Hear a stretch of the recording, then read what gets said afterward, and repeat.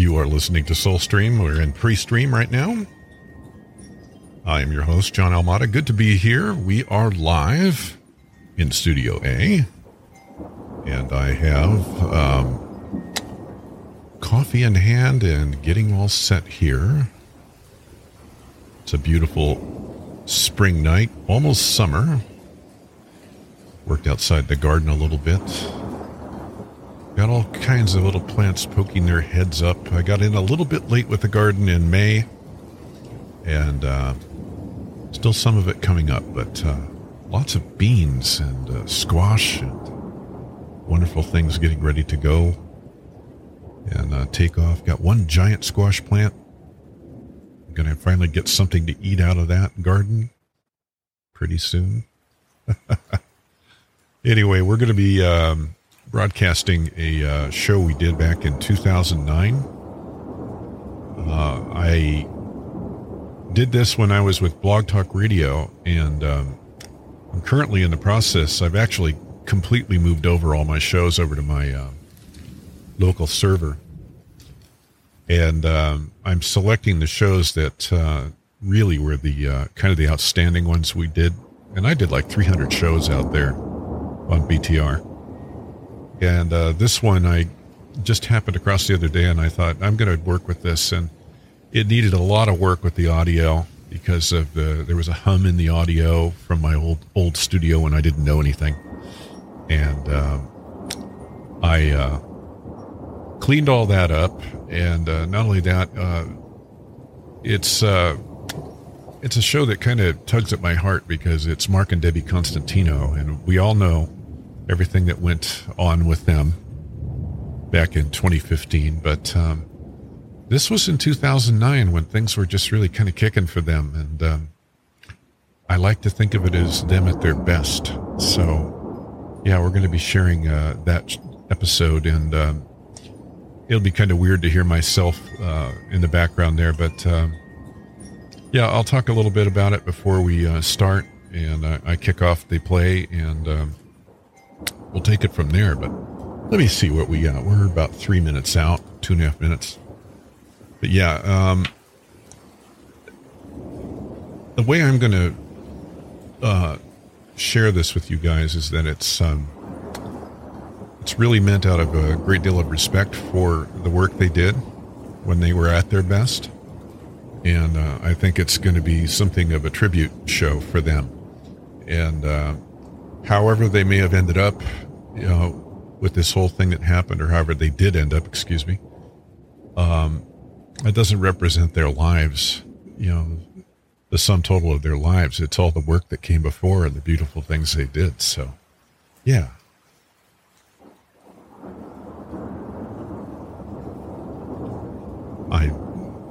I see that, my producer. Thank you.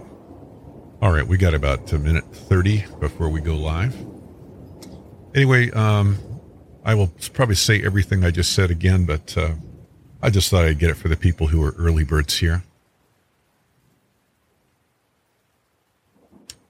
Got my coffee, got everything ready. And yeah, I'm going to start the show off, though, and just kind of let it run after I talk a little bit. And then we'll come back on and close it all down. I think it'll run roughly an hour and some odd minutes. I can't remember what the total time of it was, but we'll just take it from there. Anyway, we got 50 seconds to our going live. With the official start of the show, that is.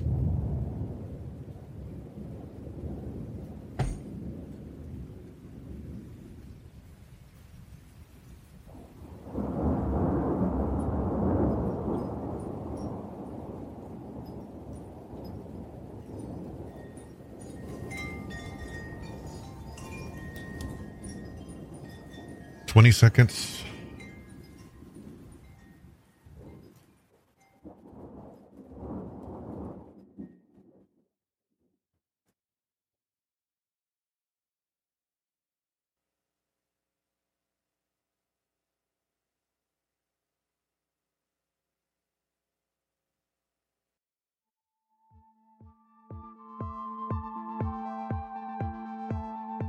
You are listening to Soulstream, coming to you live from the Sierra Nevada range here in Northern California. I am your host, John Almada.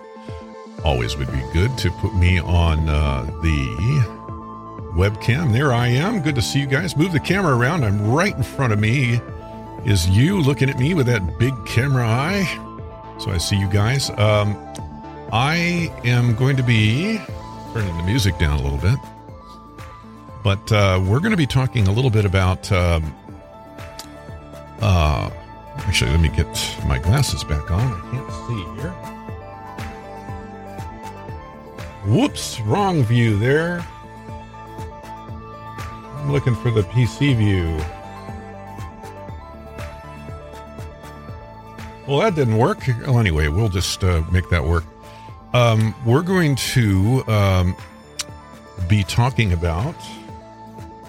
God, I've had one of those nights. I looked at my, I was looking at my OBS screen, and I got to make some changes to it here, probably after the show. But I was going to switch off the camera, and I can't. It's one of those things. Anyway, we're going to be sharing a rebroadcast from May 25th, 2009, from two very special guests who came on the show. Back then, we were Ghostwriter Paranormal Radio. And we were on Blog Talk. And it is one of those shows that is kind of burned in my mind because it, when the thing that happened to them in 2015 happened, it was the first thing I thought of, oh my goodness, how did it come to this, with them? Yeah, let me turn that music completely off.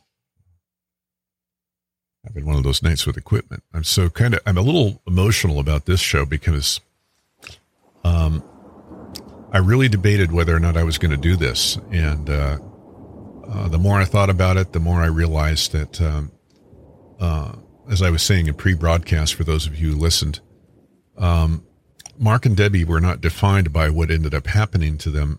They were defined by the EVP work and ITC work, which is instrumental transcommunication work that they did. They were very, very experienced paranormal investigators. They really knew their job. I actually met them back in 2008 in November.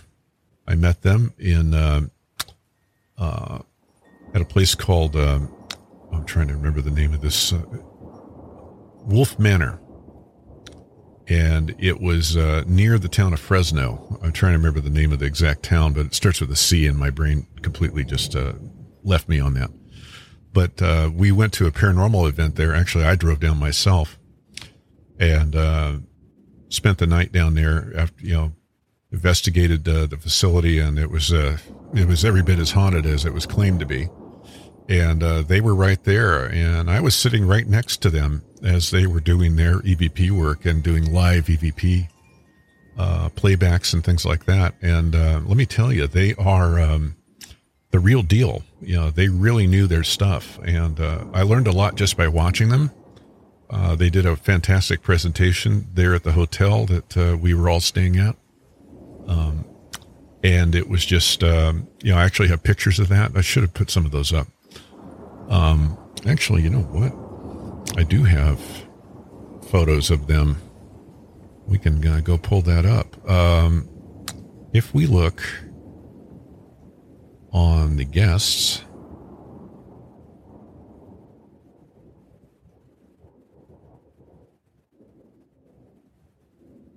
they had a lot of videos. You know what? Maybe I don't have that. Well, you know what? I will put some pictures on the show page for tomorrow. From the presentation that they did. But it was a wonderful thing that we got to witness them talking about EVP. They were sharing their ideas and techniques. And while I was there, I was just in the process of deciding to do the show as a regular going concern. It was November of 2008, and I had just signed with Blog Talk. about the time I went down to do this whole expedition with them there.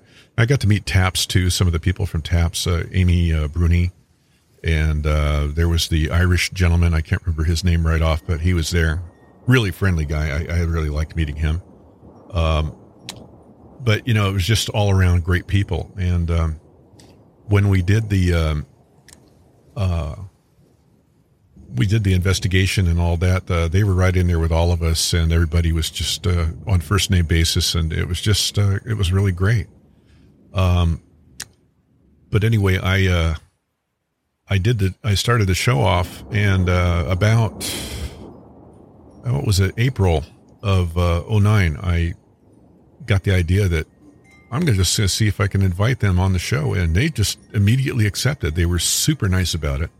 And we had them on, and it just turned out to be a really great show. So what I'm going to do is I'm going to start off the audio, and I'll kind of switch the camera over to just my alien view, and we'll let the audio run. And then when this is over, I guess to the end of the broadcast, I will get on, and if anybody has questions or anything like that in the chat, I'll answer those. Let me see who's on. Oh, I see Mike is here, and I got my producer. I got Ryan is there. Hello, guys. Good to see you. Anyway, we're going to go ahead and get this started. I'm a little disorganized tonight because my back is killing me tonight from the stuff I did out there in the garden. So I'm going to go ahead and fire this up. Okay, everybody, let's hang tight and look for landing radar. Flight guidance. No guidance. We'll need that landing radar, buddy. Okay, here we go, guys. Soundtrack, Roger. On the ping. I'll see you in a little bit. Guidance. Okay, we got data back. Radar flight looks good. Roger. 2,000 feet. Roger. 2,000 foot Delta H. Okay, all flight controllers, I'm going around the horn. Make your go-no-goes based on the data you had prior to LOS. I see we got it back. Give you another few seconds. We're yelling. Fine. Okay, retro, go. Fido, go. Guide, go. Control, go. Telcom, go. GNC, go. Ecom, go. Surgeon, go. Capcom, we're go to continue PDI. Coming to you live from the slopes of the ghost-filled Sierra Nevada Gold Country and in the paranormally active shadow of Mount Rainier, it's Ghost Rider Paranormal Radio with your hosts, John Almada and Kat Lang. I sound so All right, bad we're going to be then. introducing our guests, Mark and Debbie Constantino, and I'll just do a brief introduction before I pick the lineup, and hopefully they're on it. Quote, we are a husband and wife paranormal research team specializing in EVP, electronic voice phenomena, and we've been married since 1989 and reside in northern Nevada. And it goes on to say that they've been blessed enough to have traveled and investigated with some of the most haunted locations in the country, with some of the most prominent people in the field. And over the past several years, we've been channeling most of our time and effort into receiving EVP on a consistent basis. And they believe in it, that there is a process that allows us to reach out to our loved ones, giving closure to the dead as well as to the living. And they also believe that EVP is a huge tool that can aid police in crime solving, considering that I just had that little experience at the cemetery. Who knows? Maybe that will help. Maybe we can talk to them about that. With that said, I'm going to just take a brief moment and see if I can get Kat and the Constantinos on. Uh-huh. Hello. Hi, Do we guys. have a... Hello. Welcome aboard. Hey, how's it going? Hi. Pretty good. Yeah, it was good to get you guys on with us, and we just appreciate your time. Oh, yeah, no problem. It's a 3-day weekend, so we have a couple minutes. Okay, well, we appreciate. Pretty good. I was just noticing about the crime solving, and I just thought that was interesting. Have you actually worked police cases? Well, actually, yeah, there was a case in Reno that was on America's Most Wanted. It was Brianna Dennison. I don't know if that sounds familiar to you, but we live in Reno, and we know where the body was discovered, so we just drove over there, where the body was found. Actually, it was an open field where snow had melted, and the body was discovered there. She was a teenage girl, and we have teenagers, so we just figured, it's not going to hurt. So we went over there and just tried to get some EVP, and we used some in our PowerPoint. Do you remember exactly what was said, Mark? Well, they said truck sold, which we later found out was the case. The guy sold his truck in Washington. But there was one also where and we don't know for sure, but it was a female voice, and what we picked up was Mom, I'm drunk. And at that point, there's different theories. We're thinking that maybe what ended up happening to her happened so fast that at that point she didn't realize that she had passed on. And and which would that was the first thing that resonated in me. And would you feel like maybe drunk, or maybe people weren't paying attention to you, but what was really odd, and I know this is a no-no and people say you shouldn't do it, but what I did was, in my living room, I had the America's Most Wanted on TiVo. So I played it very, very low, but I played it loud enough to where anyone in the room, spirits and otherwise, could hear it. And I kind of talked to her first, and I said, this is about you. They're trying to find, before the murder was solved, we're trying to find who did this to you. And so I played it. I recorded along with America's Most Wanted very faintly in the background. And the word mom comes in. It's the exact, it's a tangible voice to where you hear the mom.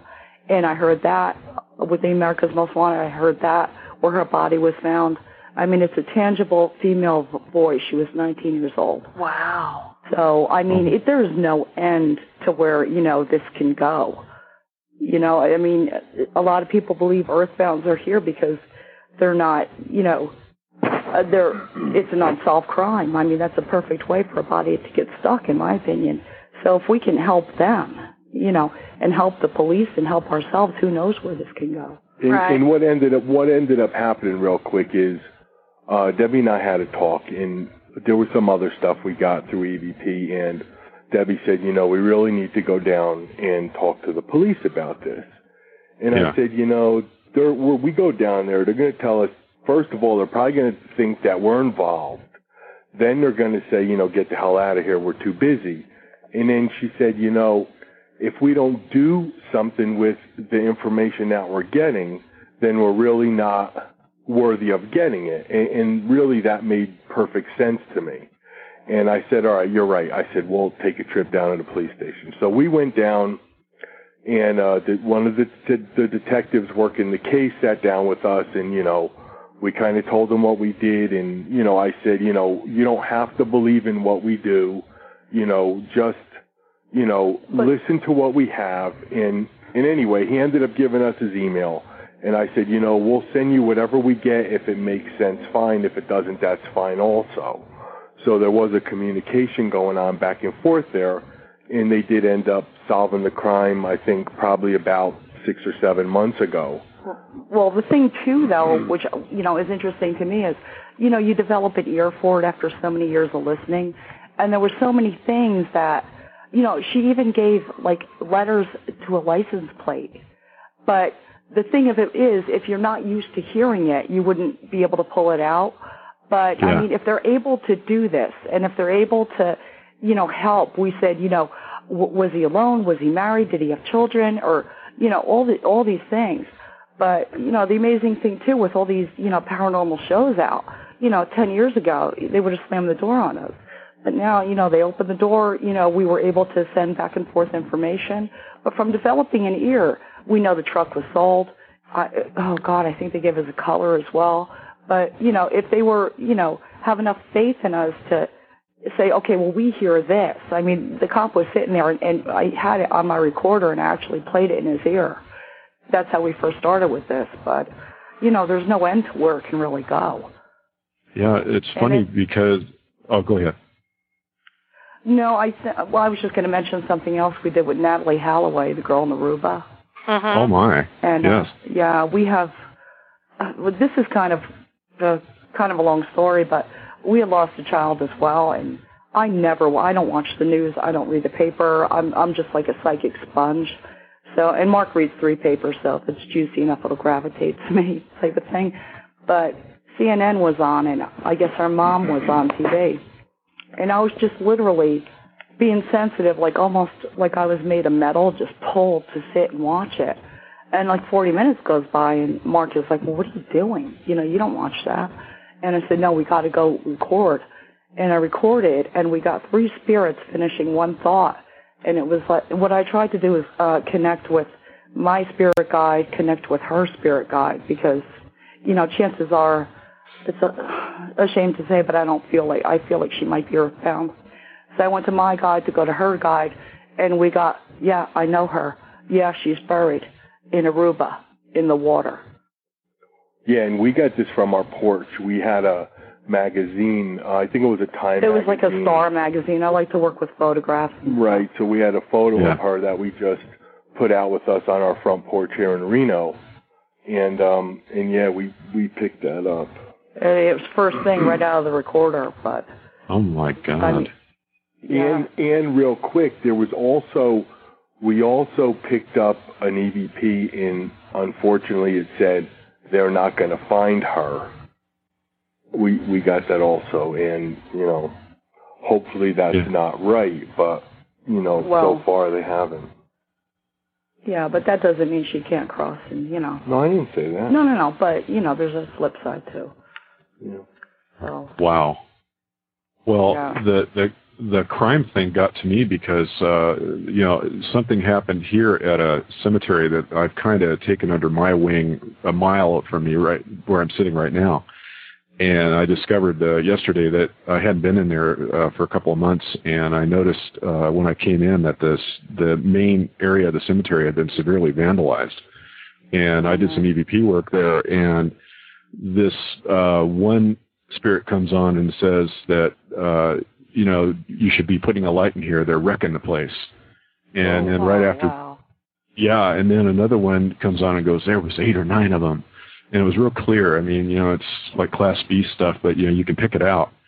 And they're sitting there asking for help. And I'm going, what do I do? And I'm glad you two are on, because you've been through this kind of thing. And I had the same worries about calling the police and having them think I was the screwball that did it. And, you know, I care about the place. So. Yeah, absolutely. I mean, you know, and before we did this, I mean, this was like it was on America's Most Wanted. Who knew? It could have been your neighbor doing it. You know, we live in Reno. I have teenagers in Reno. We would get like a letter from FedEx or something. I smoke on my porch, and I would see the guy, you know, screeching from the house. I'm like, oh my God, they're coming to get me, you know. But it's like that fine line: do you do it or do you don't do it? You know, thank God it was the thing to do, and people are listening. But yeah, well, you might want to think about, hey, you know, can you describe who did this, or you know? I can. Oh, in the cemetery? Yeah, I'm a sensitive, and I have the gift of extreme remote viewing. Oh, wow. If you give me a place, I can tell you exactly who's there, what they're doing, why they did it. I've helped the police out here with cases myself. Oh, very cool. So I've been doing this. I was born with the gift. I've been, my first recount of, the first account of me doing something like this was when I was about 2, and it's just continued my entire life. I help groups across the United States with cases that they're on. So, wow. Yeah, that's amazing. I'm just one of these extreme people that can do this, but I like to help. So.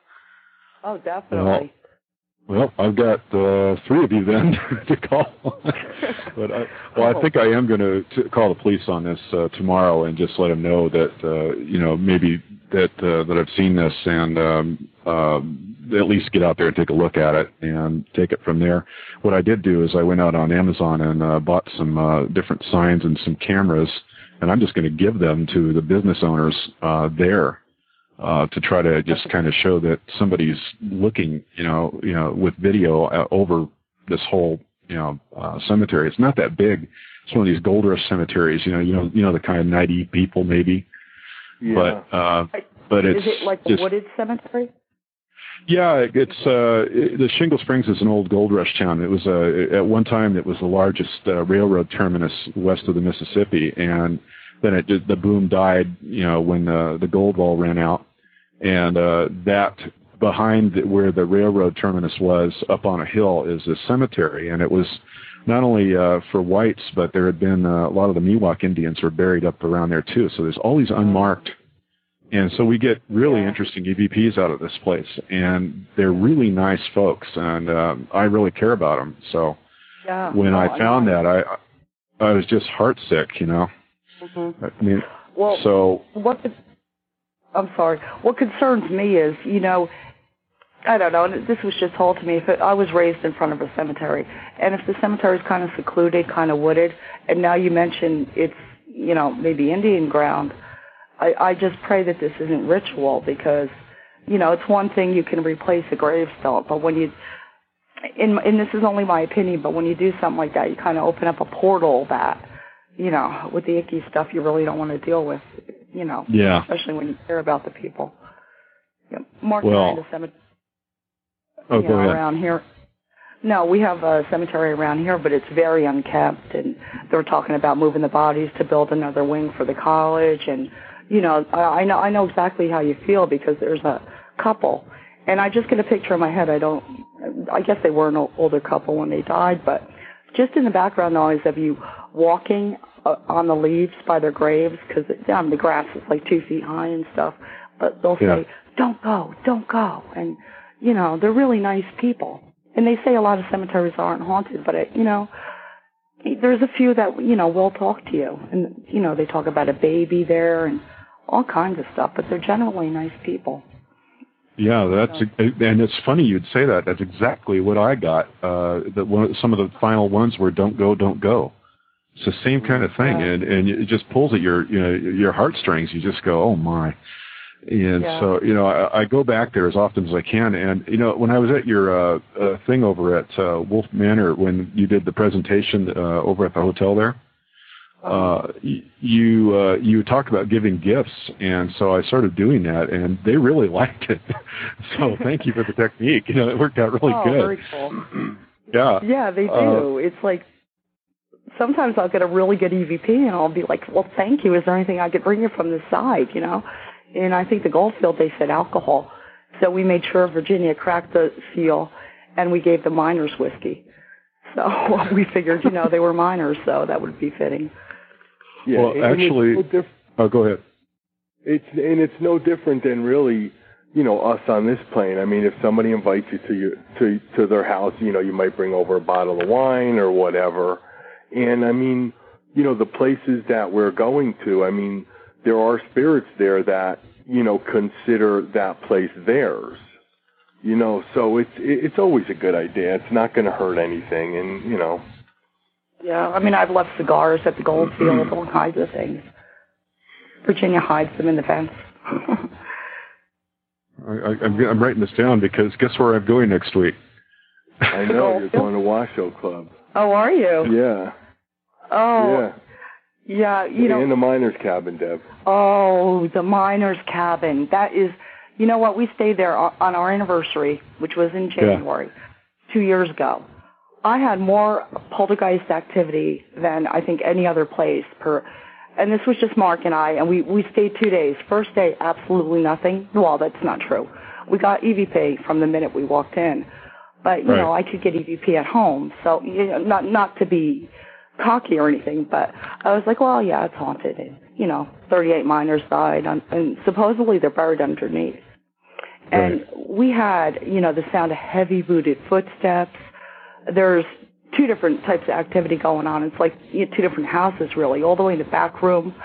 I believe it's a human spirit all the way in the back. Doesn't get along with the other spirits. Well, this is just psychically, but I kind of get that he was like management, maybe the son or something like that. And then you have these other people that could even be residual. We witnessed, as soon as you walk in the Miners Cabin, there's a futon where they filmed Ghost Adventures, the documentary. Yeah. That futon. All right. We heard what sounded like a 30-pound animal ripping what would sound like, if you picture like a shopping bag, like a brown bag, ripping and tearing and ripping. And we're like, oh, my God, we had our recorders right there, and there's a bed right there facing it. We were afraid to put our feet on the floor because we were like, my God, if it's a possum or a raccoon, is it going to come at us? I swear to God, there was nothing. And it went, first you heard footsteps on the linoleum. Then it went under the futon into the tearing. And then it went right up into the old part of the framework, a drop ceiling above that. And you heard 3 heavy booted footsteps, and then it totally ceased. Oh my God. Oh man, I'm telling you, for my money, I would, hook up cameras in the washoe, but I would stay in the miner's cabin. If you're between 1 and 3 and you're not getting nothing, I would run over to the miner's cabin. And I thought that real quick. I thought that an animal had fallen. Oh, plus Deb, you forgot to tell him about the door. But I thought that like an animal or something had fallen from the ceiling, and then when we heard all the shredding going on under the futon, Debbie was like, "Oh my God, my shoes are right there under the futon. You got to go get them." And I said, "You are nuts." I said, "If you think I'm going over there barefoot." Oh no! I was like, "There's no way that I'm getting up. I'm getting my shins chewed off." Well, and I forgot to mention the most important thing, though. We were dozing off, and before even we heard the footsteps on the linoleum in the dining area, before it went into the futon, it snowed like 3 inches. And we were afraid we might have to stay an extra day because to get to Virginia City is a very, narrow road, and you get black ice up there and stuff. So I'm kind of laying there, Mark's asleep. The front door pulls open. It's an old kind of rickety building, and you could actually see the doorknob tug to where light would seep in every time it was tugged. And it was tugged hard, like it was a police raid or something. I go out there. So you got the front door, the linoleum footsteps, it goes under the futon and up into the ceiling. But this, to me, it felt like about 2 minutes. But Mark and I differ there. But when that front door went, it was physical. We went outside. It was fresh snow. There was not an animal print, not a footprint, nothing. Absolutely nothing. Wow. Yeah, so you guys are going to have a good time. It was nuts. Yeah, so going to enjoy this. Yeah. And then if you go at the miner's cabin, the guy in the back, it's a completely different feel from when you get to that front room with the bed and the futon, and then there's a hallway, and when you get to the back room, there's a completely different feel back there. And we were asking him if he wanted something. I could have sworn he said whiskey, but we didn't have any whiskey. All we had was wine. So Debbie wouldn't go back to the back room, so she kept sending me back to record. So I came out, I told Debbie what he said, and Debbie said, "Well, bring him back some wine." So I went back, I brought him back a half a glass of wine, and I said, we don't have whiskey, wine is the only thing that we have. I'll leave that here for you. Is that okay? And we got an EVP, came back, and he says, "I'll drink it." But he was being very, very rude and very ornery and very, we never provoke and we go in there being nice, but he's really snippy and mean. But the nicest thing he said was, "I'll take the wine." And we're like, okay, well, just stay back there and we'll be fine, Yeah. God, I wonder if he's a mean drunk. If you give him whiskey, he might come and go crazy in there. Who knows? I don't know, but I'll tell you, we would not. We were there for 2 nights, and we did not sleep in that back room. I'll tell you, we Zach, stayed in the front room. Well, Zach slept back there, and as soon as all this happened, I messaged him everything that happened there, and not really knowing the details of what happened to him. And he wrote back, and he goes, "The footsteps," he goes, "they were loud, weren't they?" And I'm like, "Yeah, they were." And he goes, I can't believe you slept back there. He goes, I could see my breath coming out of my mouth. And he said, "I slept there once," he goes, "but I doubt if I ever would do it again." So, oh, man. Okay, well, I'm taking that room. I'm going to do it. And I'm going to do drop recorders through there and just see what I pick up all through the whole place. The evidence analysis is going to be a pain, but okay, I'm doing it. I'll just take in the whiskey and see how it goes. But I just want to know, how is it, Debbie, that you tell Mark to jump out to save your shoes? I had a pair of Uggs there, and I'm thinking, and it was, first you had to experience it, because first I'm laying there, now he's sleeping or dozing off, and I hear and I see the front door go, and I'm like, oh my God, it's cops. And then the next thing I'm nudging him, and then you hear heavy footsteps there's like a partition from the dining area to where the futon would be, but it's separated. then you hear the footsteps. So I'm like, cops. All right, ghost. I know that's a ghost. I hear the footsteps. And now it's like, okay, and it's an animal. And before your mind can conceive what's going on, the next thing you know, it's over. Then, you know, you hear the footsteps in the ceiling. But he witnessed everything from the linoleum on, because I'm like, are you hearing this? And he's like, yes, I did. You know, I've never seen him wake up so quick. And I always have to do the dirty work. That's why she was trying to send me down here for a damn. Well, that's what men are for. Men need to get the shoes, you know. Darn straight. That's our purpose in life. Well, there was no way I was getting off of that bed, though. There was It took probably 5 minutes. I wish we had, though. Yeah. Because we had a recorders right there. It took probably 5 minutes of us negotiating after everything stopped for us before we got off that bed. It was that real. It was crazy. It was real. Yeah, it was I know. Yeah. All right. And you're an experienced couple that been doing this a while, so if you're looking at that funny, okay, it's we picked a good spot. Yeah, it was you know, the rest of the time was relatively quiet aside from the EVP, like Debbie said, but if you guys get what we got, you guys are going to be like totally floored. And you know what's also a really creepy part in there is there's a shower area where there's like 3 showers kind of in the middle hallway between that back bedroom and the front area. And I'll tell you, this is not the first time. I know a lot of people, that's kind of local for us. You know, it's about 20 minutes from here. But this is not the first time I've heard this. I had to have Mark sit outside the shower stall while I took a shower. I hear it a lot. People have to drag chairs and wait for somebody to come out of the shower, because that seems to be like a real icky area too. And what they used to do was, you know, they would actually have the miners shower before they left work because they were afraid they would stash, you know, minerals with them. So, take the gold ore and stuff. Yeah, so you exactly. you felt like somebody was watching you?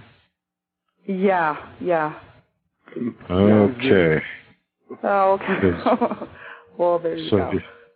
The other two investigators going with me are women, so I'll sit outside. I'll do that. There you go. Well, what a scholar. Somebody's got to do it, right? I'll be the tough guy. Yeah. Well, you know, it's the perils of being a paranormal investigator. Somebody's going to have to do it, so you might as well step up. Okay, I'll step up, but no, I'm a gentleman. There you go. Now, you say you guys don't do any provoking. Can you elaborate on that and talk about some of your reasonings? Well, you know, my first thing is, you know, they're people. If I go into a store and say, you know, how much is this milk? You know, I don't say, right now, I want you to tell me how much this milk is. You tell me now, goddammit, it's your job. You know, you wouldn't do that to the living, so why would you do it to somebody less fortunate? You know, you don't go into, it could be an old lady, it could be a child you're talking to. You don't know who's in the room. So, you know, for me, I don't know. I just go in there with courtesy. And maybe some people do cross. Maybe this is purgatory. But the only thing I feel for sure is that maybe it is purgatory. Maybe it's something we're all going to have to go through. I know I wouldn't want somebody provoking me.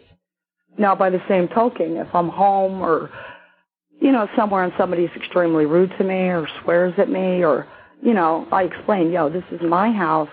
Guess what? You're not allowed here. I don't tolerate that language. And, you know, so be it. But we always go in being, you know, respectful. Yeah, I mean, we're not going in anywhere looking to upset anybody. You know, and I think if you go in showing the respect, you know, sure, there's times that you'll get some mean EVP in return.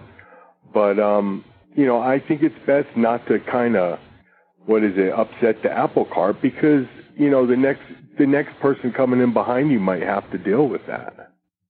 You don't know. I'm sorry, I just want to add one thing, too, really quick. I'm sorry, but I talk a lot. Yeah, go ahead. But if, you know, you go in these places, a lot of these places you can rent for, like, you know, Waverly or any of these places, not Waverly in particular, but $1,000 a night, you got the whole place. You don't know what those people did, who those people were, what kind of crap they broke out to try to invoke these spirits, or who knows what kind of, you know, trauma that caused them before you even got there. You know, this is their home. This is, you know, so you go in and you say, okay, oh, there are some more people, you know. So, of course, they're going to associate with you with the idiots. So you go in, we basically go in and say, listen, I know there's been other people here before. We just want to learn about you. This is why we're here, you know, and even I know the flash might hurt your eyes. You know, I know you guys don't react good to light. So, okay, if we take a picture, okay, I'm going to flash. And we just try to be considerate, just like you would be to, like, the living, you know, and maybe, you know, I don't know, it's the right thing to do. Yeah, I agree. I mean, I had an experience at the Marshall Gold Discovery Park where I tried it just to see, as an experiment, to see what provoking was like. And I ended up taking this miner off at this cabin that's there on the proproperty. And when I heard what came back on the EVPs, I felt so bad. I went right down and I apologized to the guy. And, you know, I just manned up and said, hey, I was trying to learn this. Bottom line is, I don't feel good about myself when I talk that way to you, and I apologize. And the guy took, you know, I got an EVP back saying he accepted. And so, and it was really good. I mean, I just did not like the way I felt. And I look at some of the folks who do this with the extreme provoking, and I agree with you. I mean, it's those of us that come after are going to have to pay the price. And I think... Yeah, it just and what got me provoking him is I got there and my K2 went crazy, and then I got all these insults directed at me, and so I just kind of took it back to him and gave it back to him. But I realized, you know, hey, come in and be nice. That's the key, and I seem to do better for it. So you do, and because a lot of times too, they know why you're there, especially if it's a famous location. They know what a recorder is. A lot of times they'll start talking as soon as you turn it on. They know what it is. They know what you're there for. They know what you want. And, you know, if you're going to provoke, you know, a Waverly is a perfect example. That first floor, I don't know what the people went through there, but they made a conscious effort not to talk to us. They knew that's what we wanted.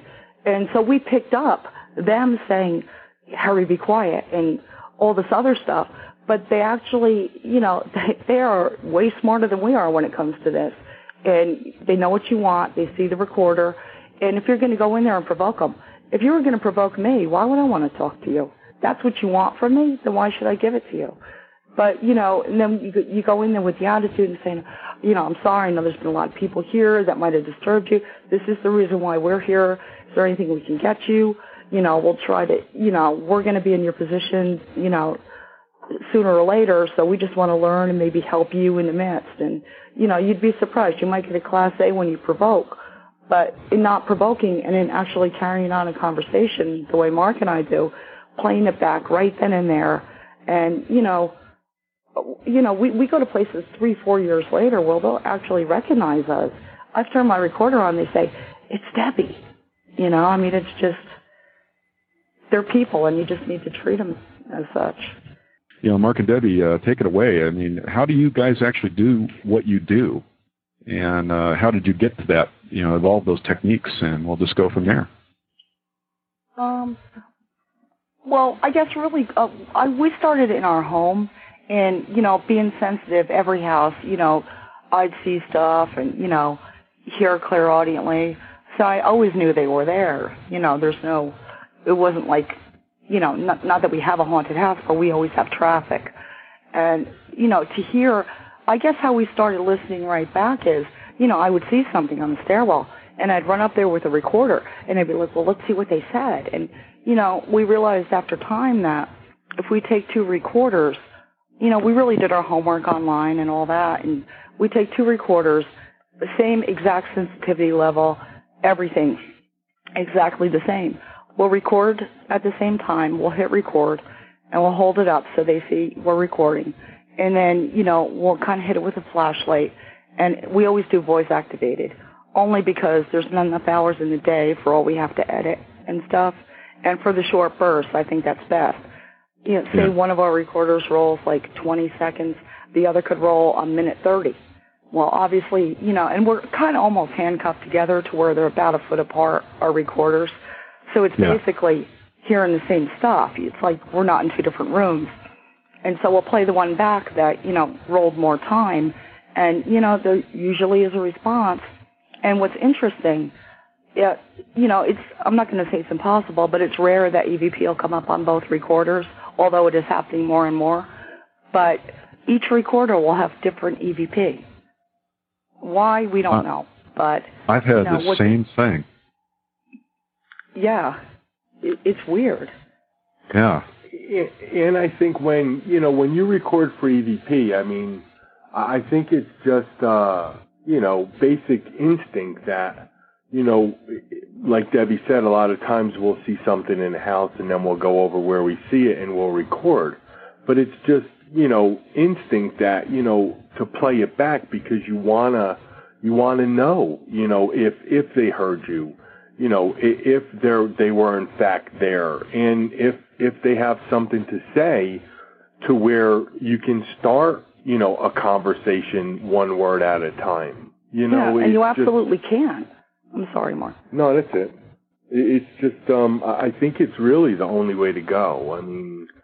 What's the sense in recording if you're going to listen back to what they had to say 2 months later? Yeah, it's like, well, yeah, I really do need help, and I'm standing right next to you, but, it's 3 weeks later, and I had to go away. Something came up in between the time you recorded and I edited. But, generally, too, if we don't record or we get a little bit busy, it's like, they'll give us a sign or, we had our headphones laying on the kitchen table, which is not the neatest area. It's kind of like my office. I have papers all over the place. And one day we were just standing there and the headphones started just shaking on the table. And we're like, oh, my God, So, hey, should we record? Well, that was a good time to record. But, also, if you're sensitive, which I believe we're all sensitive, but, it kind of validates it in that, you think you see something or something might be stirring at the corner of your eye. Well, record, and chances are you're going to get a voice back. And, it kind of, I've had teachers in my past say, well, you don't need that validation. It's within you. But I think you're human, and I think that validation helps. And it helps you become more aware. And, I don't think there's a time I thought I saw something to where I didn't. So. Huh. Well, when you do the thing with the voice, where you're just on voice activation, is it? I don't know how that actually works. I've never actually tried that. I know my recorders have that. I've got the Sony ICDs. So do they tend to just, does it really work well? Evidently it is working well for you guys. It works really well. We also try to do is have another recorder that's not on voice activation that picks up everything that's going on. Sort of a control recorder. Right. And it works really well. We usually have it at the highest sensitivity. If you're going to use voice activation, you are going to want to keep it towards the higher level. Our recorders run basically 1 through 5. So I don't think we ever go down to 3. It's always at 4 or 5, depending on if there's any other outside noise going on. If it's like totally, totally quiet, we'll run it on 5 most of the time.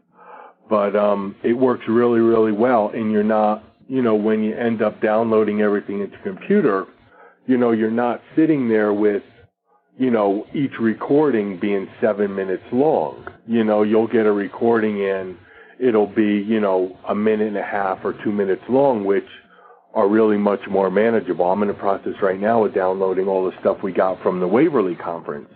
A couple of weeks ago, when we were there, and we, when we do the conferences, we come back with like 4 or 5 full recorders, and there's just so much to go through, even using the voice activation. And if we weren't, we would be way more buried than we are now. Yeah, so. because you figure one conference, that's 5 hours of recording. So if we didn't go voice activation, it would become work and not fun.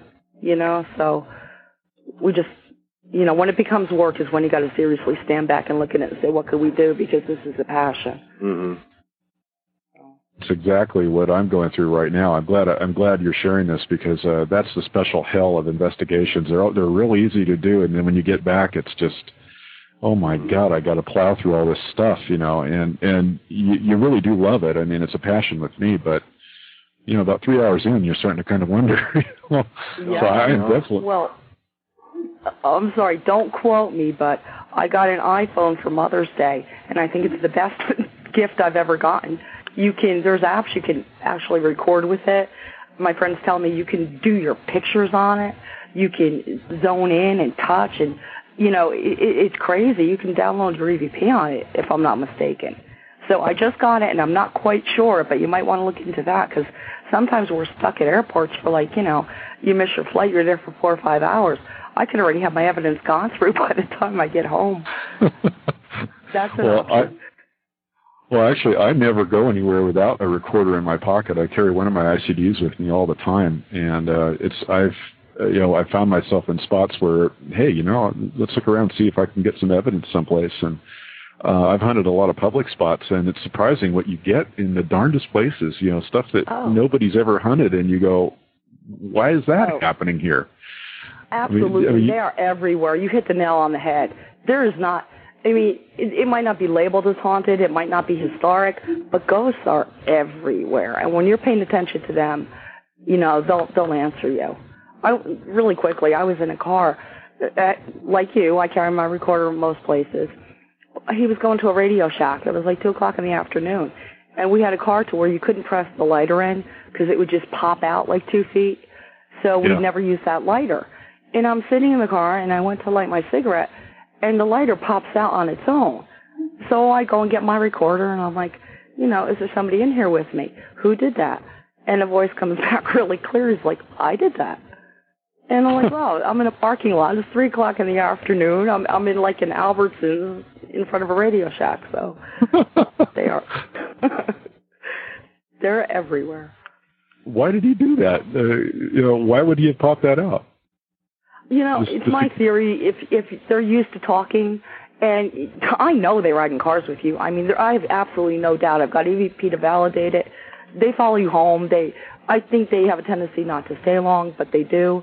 But if they know you're recording all the time, I think they tell their friends, hey, they record, they hear what we're saying, And I think the people that want to talk eventually will gather around, and you'll have your own little, I don't want to call them groupies, but your own little band of people that want to talk. And if you don't talk when you're supposed to, or I know they don't have a sense of time, but okay, I know it's your Friday. Okay, she has her robe on. She okay, all right. She's done with the computer. She shut it off. It's time for her to record, and she didn't do it. I've actually had them to where I sleep with 5 comforters and like 5 fans in my room. I could actually feel 5 fingers pressed down, like trying to shake me, almost like a nurse waking a patient up or something.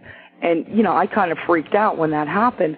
But, 3 days later I realized, it was just because I was supposed to record and I went to bed, And I don't want to freak people out or anything, but, that's why I say if you're not comfortable recording in your bedroom, you probably shouldn't, things like that. But, they just want to talk. And that's what we want to do, so we're all cool with that. As long as they're, of the light, that's fine. Well, speaking of recordings, I've got a few of yours here if you'd like to, I'll play them, and then you can talk to what you got on these. Yeah, we can do that. All right, I'm going to flip a page back here, and I think it's number 13. I call it the 13 Manor clip. So let me get that pulled up. Yeah, and the reason that what we did is we sent you all clips from the Wolf Manor because you guys were there when we were there. So we just kept with the Wolf Manor. Number 13, we were in the front room. As soon as you walk in the front door, it's the room immediately to your left. Yeah. It was really creepy. Kind of outside the kitchen, yeah. That room was nuts. Oh, yeah, the one with the paneling. Yeah. Yeah, like the cupboard kind of, and the 2 long couches. Yeah.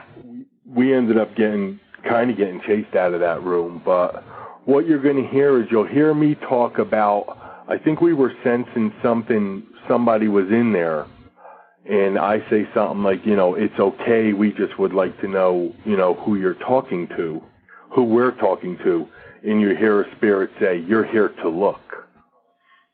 Whoa.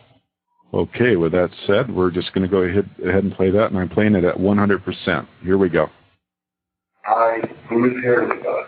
It's okay that you're here. We would just like to know who we're speaking to. Or what you'd like to be called. I heard that. Wow. Definitely heard that.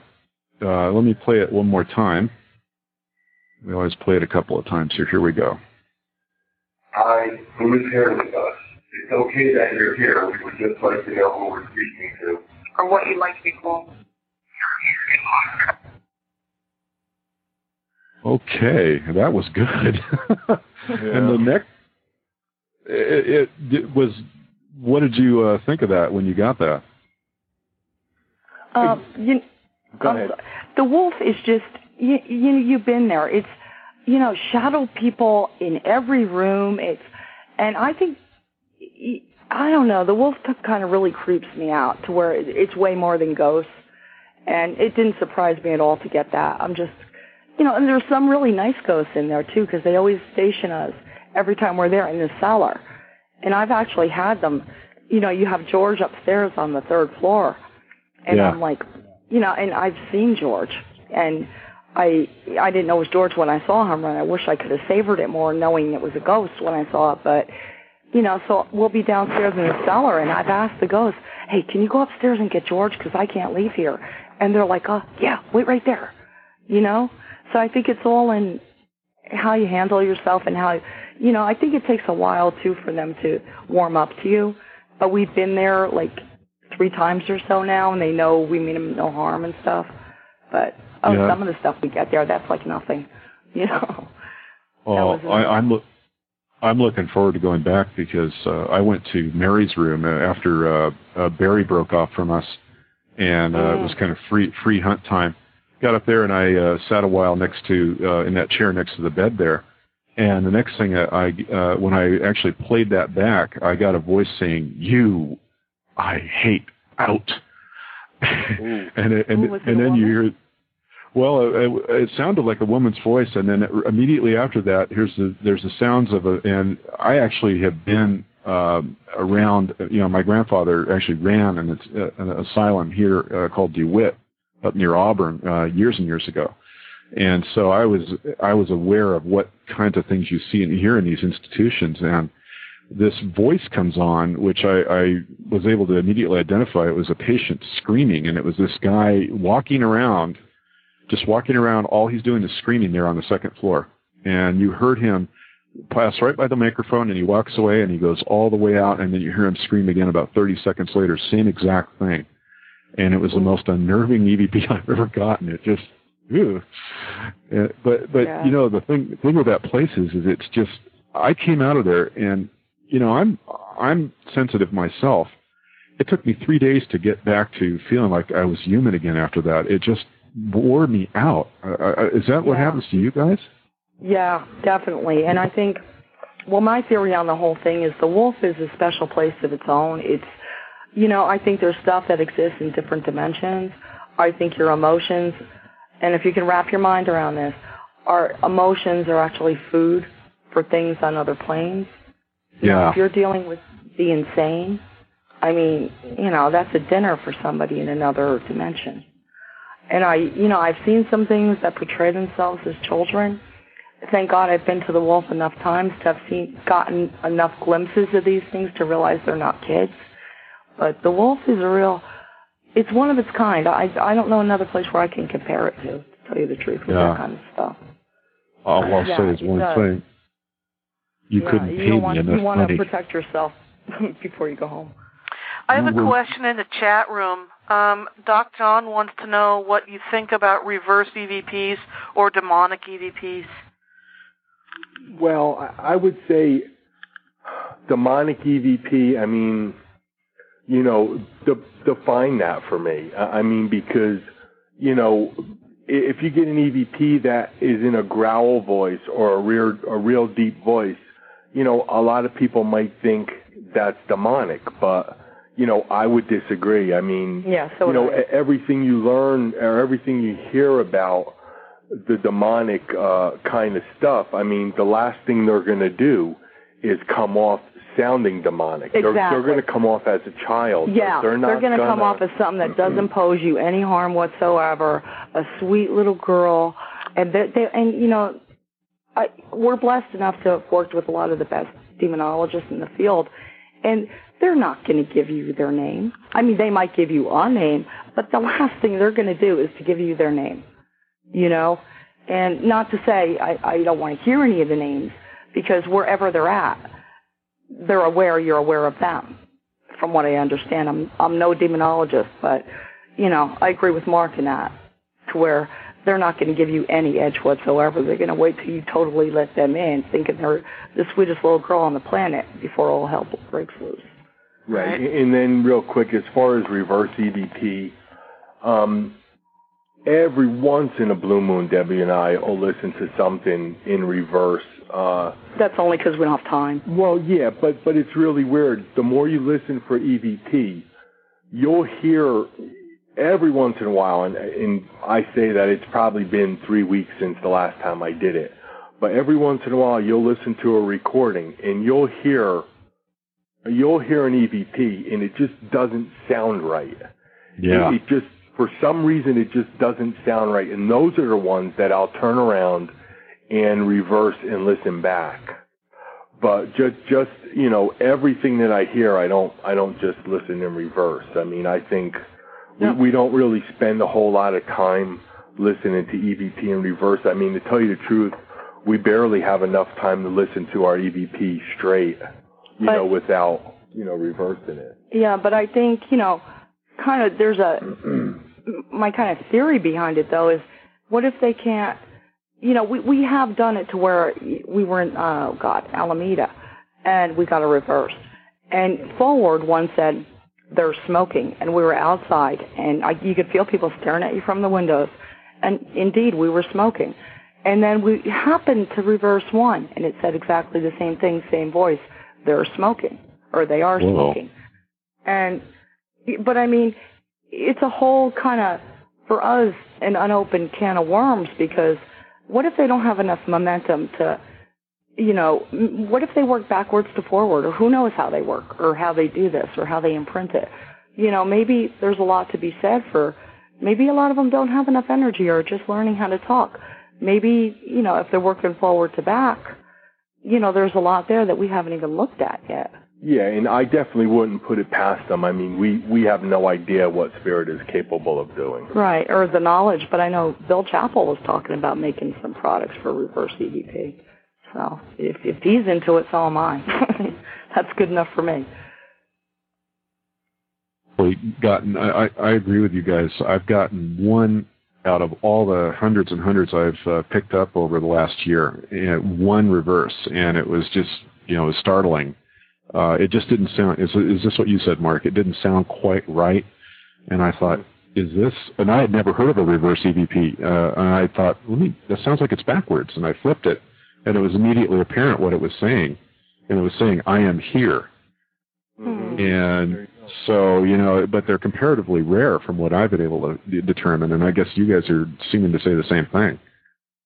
Yeah, and I mean, there's also been, I definitely think that they're able to do that. There's also been in the past, back I think in like the 70s and 80s, there was, times when people would use the reel-to-reel recorders and they would actually pick up EVP on the reverse side, of the recording tape, which is not, obviously not where it's supposed to be, where the audio is not supposed to be picked up there, but it was. Yeah. So, if they can do that, they certainly can, I would say they certainly would be able to do something, in reverse.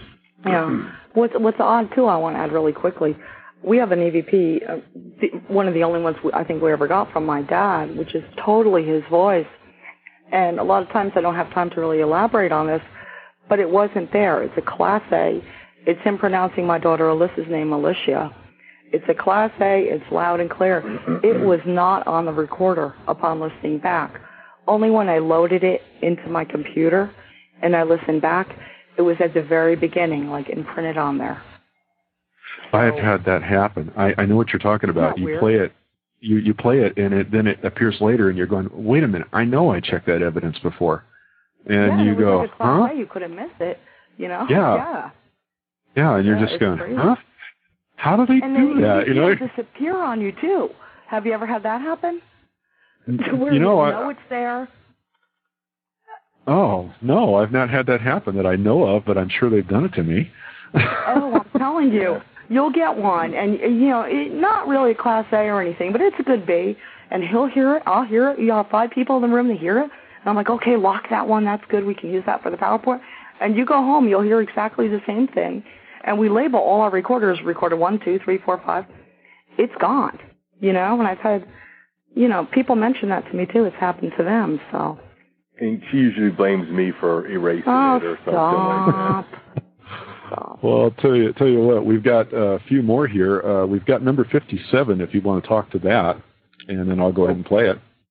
Yeah, this one's interesting, and it almost seems like it's a spirit that doesn't really get along with a lot of the other spirits at the Wolf, and there's not a lot of spirits there that talk to him, or people, maybe he just perceives that humans or people on this plane like us that go in there don't spend a lot of time trying to talk to him. Because I think this might be George.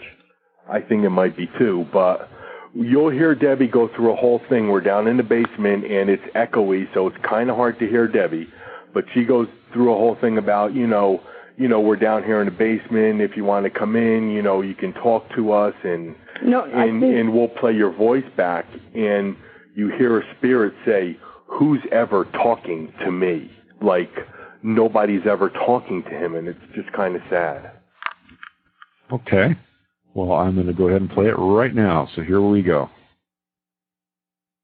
If anybody wants to talk to Gertrude, can you come down into the basement, into this room where we are, and I'll play your voice out? Oh, that was clear. That was clear. And it's a lot of words for an EVP. I mean, you know, EVP is normally 1 to 3 words. You know. So, well, I think whispers they say more, but it's a little more difficult to hear. But I do think this was George, though, because it seems like he wasn't very well liked alive, and I think, you know, we don't, you know, if the majority of people are dead there, then maybe he's not very well liked dead. It was kind of sad. Well, I'll play it one more time because that was really a good one. Here we go. If anybody wants to talk to Gertrude, can you come down into the basement, into this room where we are, and I'll play your voice out?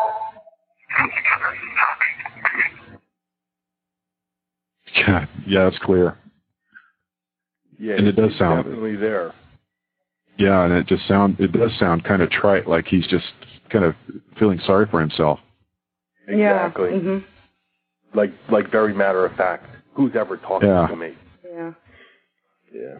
Well, and we've got number 5 here, and so we'll just move down the line here to number 5. Yeah, number 5 is interesting. Debbie and I always say, you know, if you can, you know, try to keep it interesting. And I mean, let's face it, you go into these places and there's really only so many questions you can ask, you know, unless you really have a deep knowledge of the history of the place, which is always a good idea, because then it just opens up new questions that you can ask. So what somebody had given us this idea, and we kind of run with it every once in a while. And Debbie explains to them before we record. But what we do is Debbie says a word, I say a word, and then we ask them to say the word after I say it. Like a little kid's game, like, you know, dog, cat, you know, and we leave a little pause there for the spirit to answer. Right. So what you're going to hear on this clip is Debbie says black, then I say black, then Debbie says cat, and then I say cat, and then the spirit jumps in and says dog. Absolute intelligence. Okay, here we go. Black. Cat.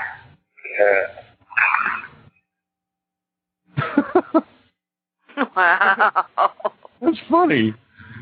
Yeah. And they've got like a great sense of humor. You know, that's something I find with spirits is they're like completely. Sometimes they're just absolute loons. Oh, yeah. I wanted to put a whole bunch just for the PowerPoint, just on how funny they can be. Did you get that one from the seller, Mark? Did you send them? Yeah, that one's coming up. Okay, good. We have a funny one for you, too. Okay, is that number 79? Yeah. Okay, we'll go ahead. Can you go ahead and talk about it, and then I'll play it. Okay, I think I was downstairs, and I don't know. I kind of sound like I'm orchestrating something. I'm like, do you guys think you can move anything? Can you knock on the wall? Can you knock 3 times for this? Or I forget exactly what I say. But, you'll hear a spirit try to interject, but I keep talking, and you'll hear him try to cut me off, but I don't shut up. And then at the end, you hear him say, I ain't doing that shit. So, okay, we'll play it. Here we go. Are you able to walk in front of your footsteps and knock on the wall or do something to another mirror?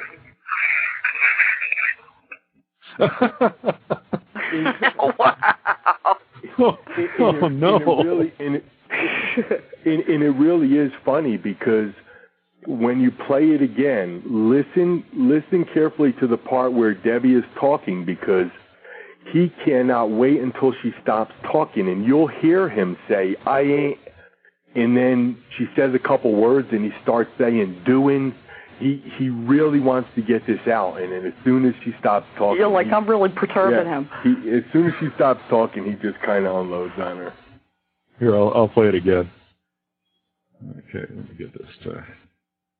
Are you able to walk in front of your footsteps and knock on the wall or do something to another mirror? Oh, God. Oh, no, that's not right. Well, and what we've got, I think the last one we have here is number 82 from the basement from the manor. Yeah, and that is just, that's me just thanking them for speaking to us. And you'll hear a spirit say, you bet. Okay, here we go. Thanks for speaking to us. That's clear. Yeah. That's cool. All right. Play it one more time. Thanks for speaking to us. You got to put that on your website on first load. Thanks for speaking to us. Oh, yeah.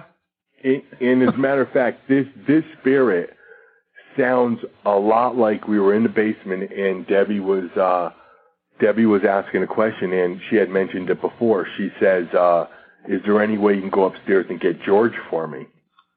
And he says, okay, wait right here. And it sounds just like it's the same spirit, same voice and everything. Okay. Yeah. Well, hey, we're going to, we did not take our break, and we're just going to keep plowing right on through. We're going to go ahead and open the chat lines at 646-478-0377. So if you have questions for Mark and Debbie, feel free to dial in, and we'll definitely put you on. And so, in the meantime, I've seen you guys quite a bit on the various, Wolf Manor live broadcasts. I guess you did one here recently, and it looks actually, yeah, that had gotten canceled, but we did do one in the past that was just awesome. I mean, that place just rocks. And when of only like 4 people in the whole building, it comes live. And yeah, we were supposed to do one. I think it was about a month ago, and we were all set to go, and a whole long story. And then what had happened was 5 hours before we were ready to actually get in the car and hit the road, our daughter got admitted into the hospital, and we had to cancel out and stuff like that. But I do think we're probably going to be going back in the future. Yeah, hopefully. I want to say in a couple of weeks, I hope. We were talking about that today. God, I so want to go back to that place because it was just an amazing experience. I know they're having some construction and things that they're doing, and eventually you'll get that back open again. I don't know. I mean, you guys have been in there, so are they doing a lot of work on it right now? We haven't been there since November. But from what I hear, they are doing some work there. And I got to tell you, I mean, and it's not only the Wolf Manor. It's really it's really wherever you go, whether it's a cemetery or somebody's home or old dilapidated place that's been banged up for 50 years. You know, you really want to make sure that you do some form of protection before you go into these places because, you know, a lot of people think, you know, yeah, it's fine. I'm just walking through a cemetery and, you know, I'm going to just turn my recorder on or, you know, but you really don't know what you're walking into and you can end up with some stuff that's really not too pleasant to deal with. Yeah, I just wanted to throw that out there. Okay, well, yeah, no, I it's really odd that, you know, you brought that up, but I'm going to elaborate on that only because I feel it needs to be said. You know, my daughter, she gets dropped off. We have 2 daughters, and the older one is the one that got sick. But, you know, I don't blame everything on the paranormal at all. But, you know, it happened we had to cancel everything, and I'm on the porch like usual with my cigarette, and I see my daughter get dropped off, my younger daughter, and her boyfriend stays here quite often. And he, you know, thin kid and tall build, and I see them both walking up the driveway, and she hits the porch, and I'm like, well, Raquel, where's Jake? And she goes, what are you talking about? And I was like, well, I absolutely saw, you know, I wasn't focusing on it, but I absolutely saw someone walk up to the porch with her, his build. So 3 weeks previous to her getting sick, my older daughter, you know, I'm seeing in the house something I could describe to you. I mean, it almost looks as though it's in a total body stocking and it was gray. Kind of like the Blue Men in Vegas, all right? And, you know, and when I see stuff, I see other stuff just as often as ghosts, you know? And a lot of it, you know, you just figure it's different. That doesn't necessarily mean it's bad. I mean, we could scare the hell out of them. It's like, oh, my God, they have this stuff. It's, you know, all over them. It's called skin, and they're, you know, they could be talking about us like this, too, and a lot of times it doesn't freak me out. But what freaked me out is 3 weeks later, my daughter gets admitted to the hospital for a severe kidney infection.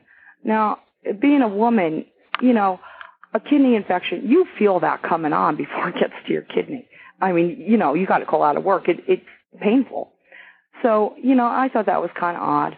But in the midst of all this, we had rented the car and, you know, hotel, everything. We had to actually get hospital papers to get reimbursed from Hotwire. And so in this, we were supposed to go to Linda Vista. So I'm calling people in the LA area that I knew that might want to go. And I called a good friend of mine who knows a lot about the weird stuff I see. And I just mentioned it to him in passing and seeing if he could get that day off and go. And his voice dropped, and I'm like, what? And he goes, well, you know, the thing you're describing, somebody had thrown a case to him from back east, out west, and this particular critter focuses on kidneys. And so, long story short, I called, you know, everybody in the book to, you know, I ended up getting a priest here to bless my house just to be safe. But, you know, just as we pray to, like, saints for a snake bite or a headache or, you know, there's saints devoted for typical things. And I'm not saying it's a demon. I don't like to give, you know, credibility even that way. But there is an underworld. And, you know, if there's people that heal headaches and this and that, there's certainly an underworld that works on your body organs, and who knows what they can do, you know? And I think it just, not to scare people or anything like that, but, you know, from now on, I don't care how jet-lagged I am, how tired I am. When my bags are on that front porch, I say a prayer of protection before I walk in my house. And I think that's kind of why I threw it out, because, like Debbie said, we're dealing with something, and we do this all the time. And we're always in icky places. I mean, once a month, you know? And when you're real tired like that, you know how easy it would be just to stick to us and just, you know, follow us home? Especially when you're too tired to pray, you're just, you know, the one thing, don't ever be too tired to protect yourself, however you do it. What do you guys do to actually protect yourselves? What's your technique? You know, to be honest, and I say this in a lecture too, when you protect yourself, as long as you totally believe in whatever deity you're praying to or whatever, or however you do it, and I might sound a little paranoid here, but when you protect yourself, that's like you're, if you tell the world, it's like giving the world access to your alarm code. You know what I mean? Right. This is your protection. And, you know, not to say anybody would do anything to hurt it, but you don't know. You know, I'm on the radio. Who knows, you know. I think at this point we look at it like, you know, whatever way you're comfortable with or whoever you're comfortable with asking for protection, I think through experience, we've come to the point that it really is a personal thing. But it's prayer mainly for us. Okay. But I do think it's best that, you know, I do think it's probably best, and I mean, I'm not saying everybody, don't ever tell anybody how you do it, but, you know, I do think it's probably best that you keep the way you protect yourself to yourself. I mean, Debbie has a, you know, thing she always says, you know, it's not the ghost you have to be worried about, it's the living, you know. And it's probably, and Debbie's right, she explains it to where, yeah, we've got an alarm on our house, but that doesn't mean we're going to go out and tell people what the code is. No, but I mean, there's plenty of great books out there. Llewellyn puts them out. I mean, just on spiritual protection and psychic awareness and all that. And, you know, whatever you're comfortable, I believe thought creates. And, you know, if you believe in something, you're activating it. And if you believe in a good force, you are protected. You know, whether I believe what you believe, you know, I create my own reality in a sense. So as long as you're believing in a good force for good reasons, you know, and it hasn't failed you yet, stick with it. Right. And I think there are times that, we have not protected ourselves, you know, as we should have. And we've certainly, I believe, paid the price for it. So you just got to be careful. Yeah, I would agree with that.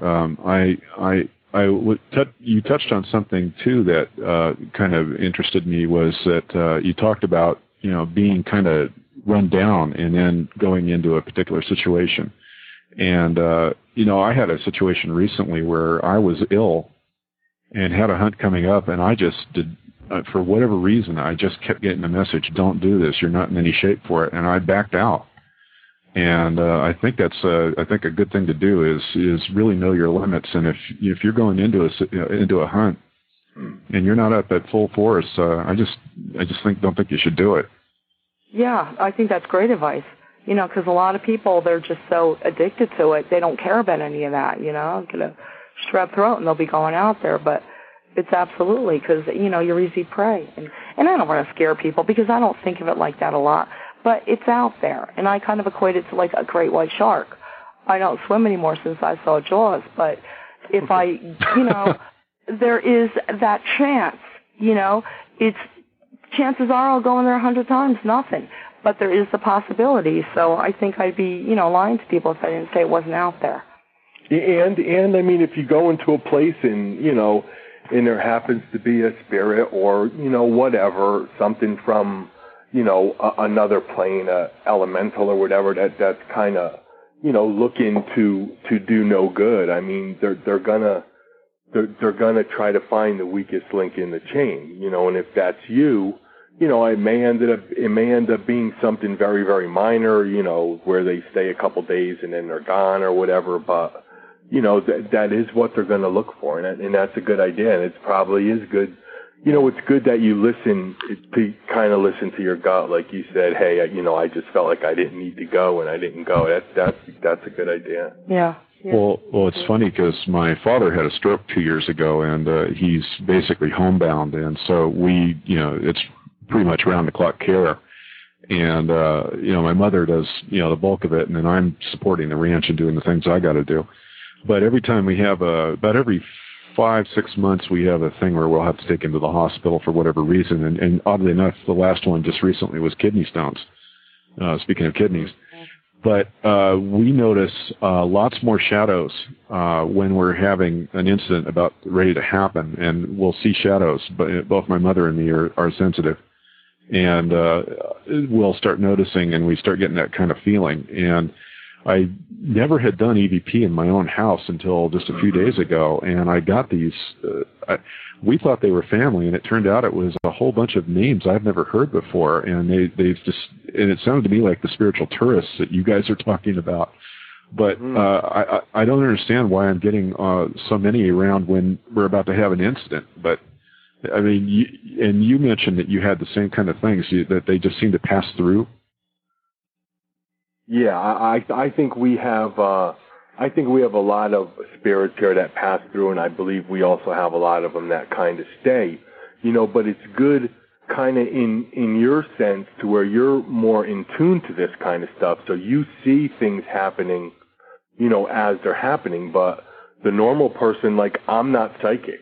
I do see stuff around the house all the time, but if I go to a haunted location, I'm not like Debbie. I'll go into a haunted location and I'll basically just follow her where she feels we need to go, because I don't pick up on a tenth of the stuff that she does. But it's good that you're in tune with that stuff, but the normal person like me is not in tune with that stuff. So you bring something home, inadvertently to your home from a location, all of a sudden, you start seeing, the family is arguing more than normal, and you see, all these subtle things starting to happen, but because you're not in tune, you're not able to put, 2 and 2 together, until stuff starts getting really, really bad. Yeah, and we, just like you guys said, I take certain measures around the property and do things, kind of keeping it protected through various means. We'll just say that, and I try to be sensitive to that. So but you said something that was so true. Is sometimes you just dive right in, you forget, it just happens, and then life takes over. Yeah, but.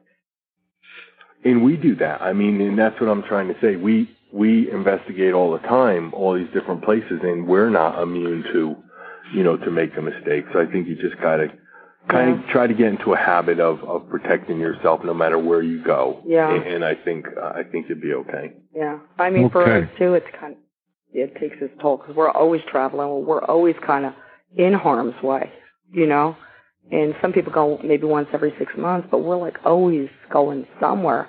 And it's usually somewhere very dark, or doctors killing people, or, murders or ritual or some kind of crazy stuff that we never thought we'd be going to. So, and it is. It's insidious. So it's interesting. Well, I'll tell you what, I'm going to definitely beef it up when I go into the miner's cabin, and take a few gifts with me too, just to see how it goes. So, but hey, we're coming up on the end of it here, and wanted to maybe talk about where you're going to be in the next, anything coming up for you guys. Oh yeah. Yeah, the next thing we have coming up is it's a conference called the Haunted Hills Conference, and it's June 5th and 6th.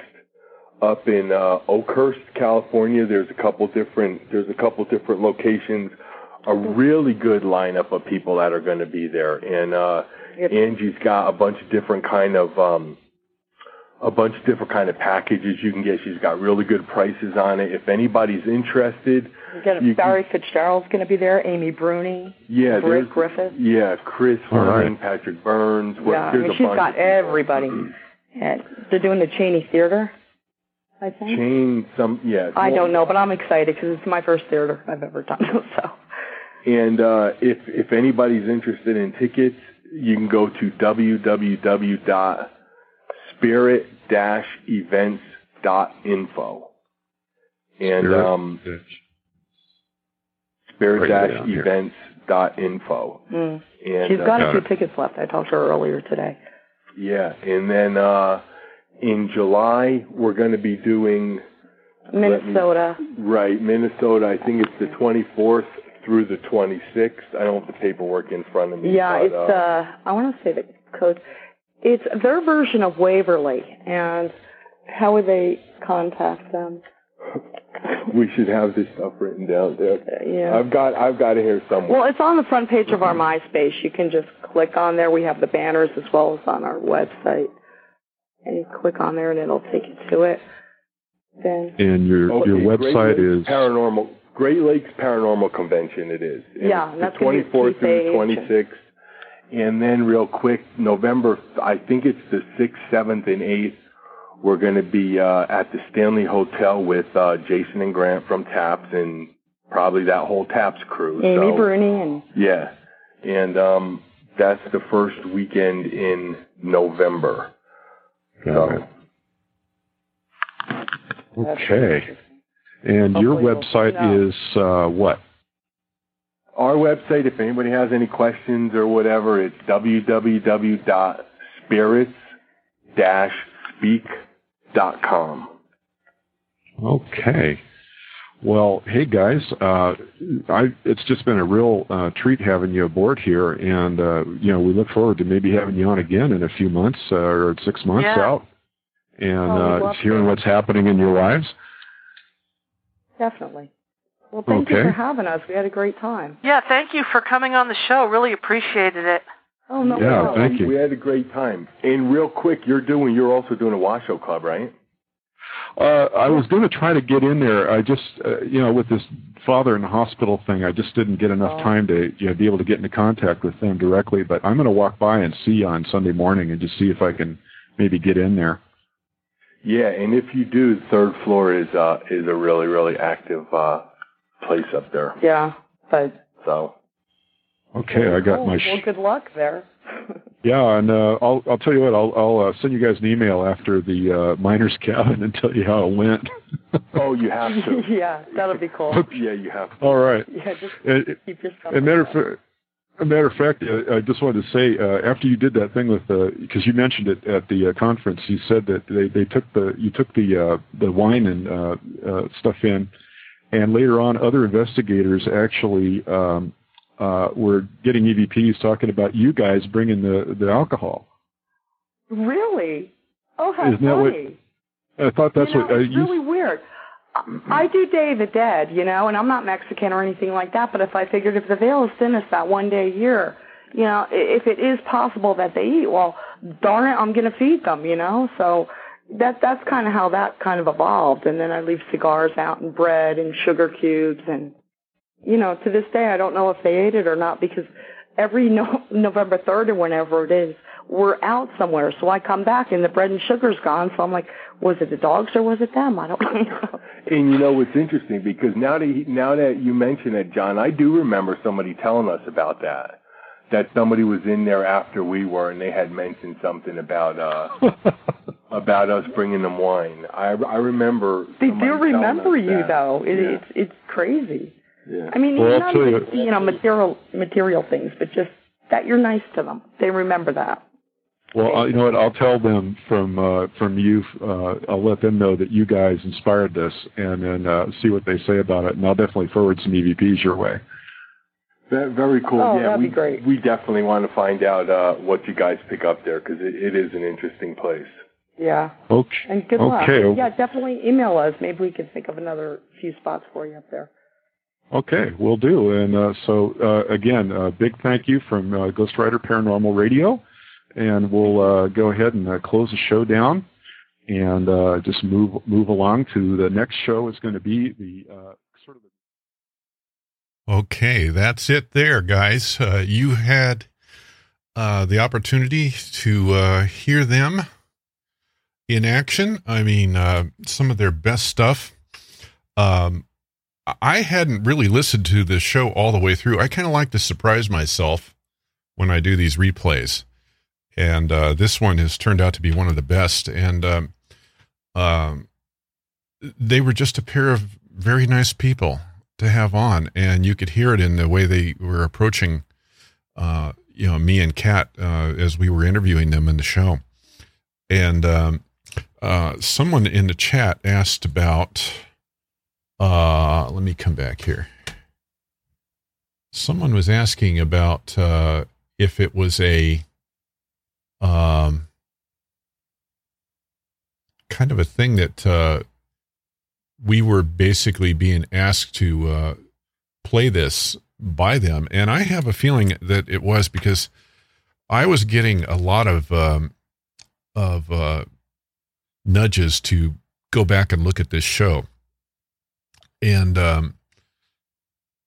that's why I put the work into it. It literally took me an entire day to get the audio cleaned up to make it presentable because the hum was so bad. I had to run it through a whole bunch of different software to be able to get that hum out.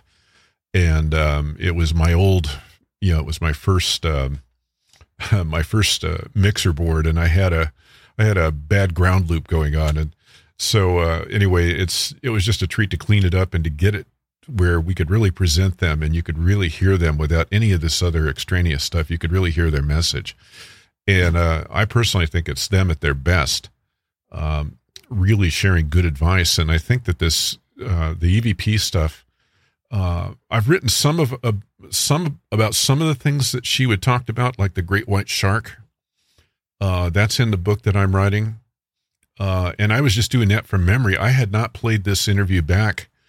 I just did spot checks, and to hear the whole thing through the first time with you guys, it really kind of opened up some memories because of all the stuff that they did. And I wondered, after they both passed in September, I think it was 2015, I've often wondered what happened to their extensive library of EVPs, because they had to have some amazing stuff. And the Spirit Speaks website, you can get a flavor for that if you go to archive.org, and you can see and kind of go through the history of their website and see different things. And I think that even some of the EVPs might still play. And but I have no idea what happened to all their EVPs, and that would be a shame if that was all lost. Although many of us, I've got some here on this show, that we've been able to preserve, and now that's in the record.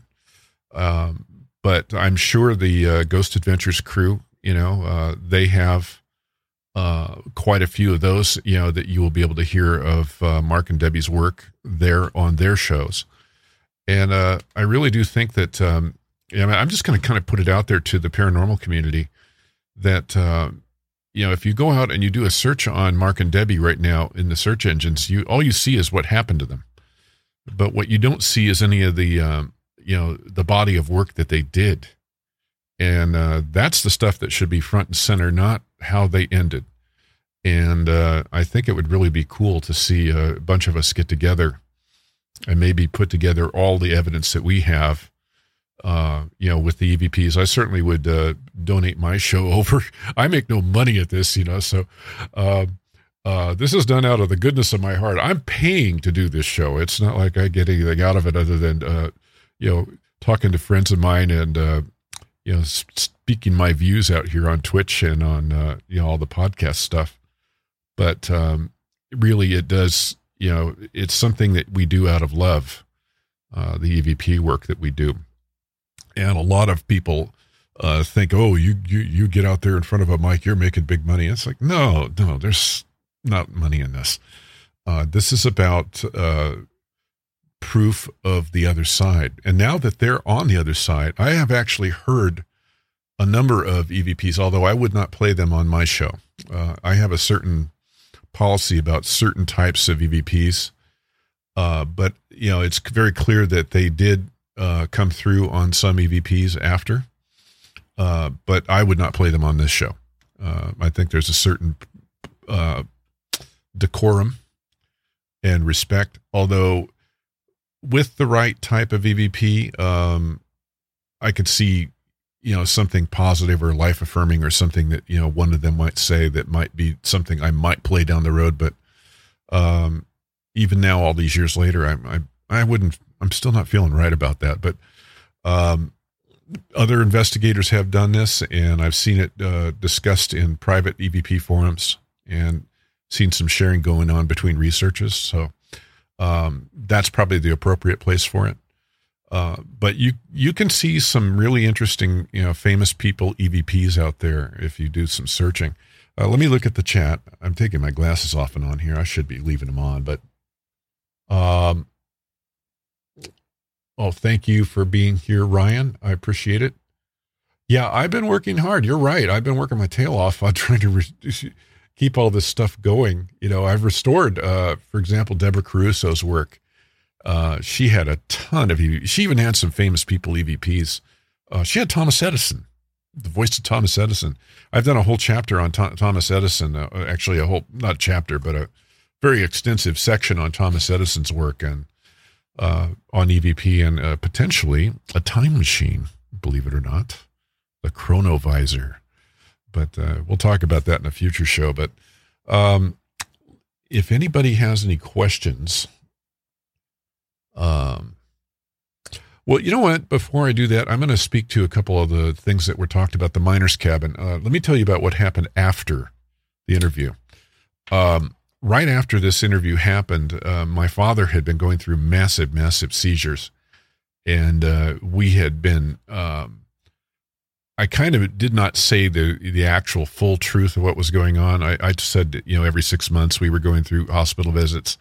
It was more like every 10 days we were going through massive seizure bouts with him. And we did 5 years of that. I didn't get the gray hair I have just as a matter of life experience. I got it literally when my father had the stroke. My hair turned gray in 1 week from the stress of everything. And that just kept on going on and on for 5 years. And after this show with Mark and Debbie, we did do the investigation, but I was never able to hook back up with them because my father's condition just got completely way worse, and we went through just 2 years of pure hell. And so I never was able to get back with them. But what I will tell you is some of the things that happened at the miner's cabin were spot on the money of especially what they had to say. I had already stayed at the Gold Hill Hotel once before in 2005. As a matter of fact, that was in 2005, I did my very first paranormal investigation ever at the Gold Hill, but I was in rooms 4 and 5 in the main hotel, which are haunted.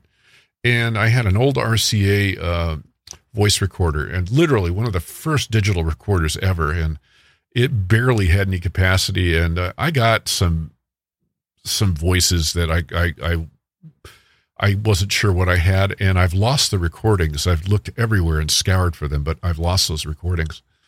But what ended up happening was when we did go to the miner's cabin after this interview, we took the whiskey. I took Crown Royal. My cat is being a crazy cat. She's running all over. We took Crown Royal whiskey, and oh my God, you would have thought, the spirit voices went crazy. We actually had, I think we had about 4 or 5 people with us on that visit. And what ended up happening was we did a big toast to them right in front of the Yellow Jacket mine, to all the men who died in that mine, and invited the ghost of the house to come out too with us. And so we toasted them, and then we left whiskey out for them. And you gotta know, these ghosts were pleased. And we told them who sent this.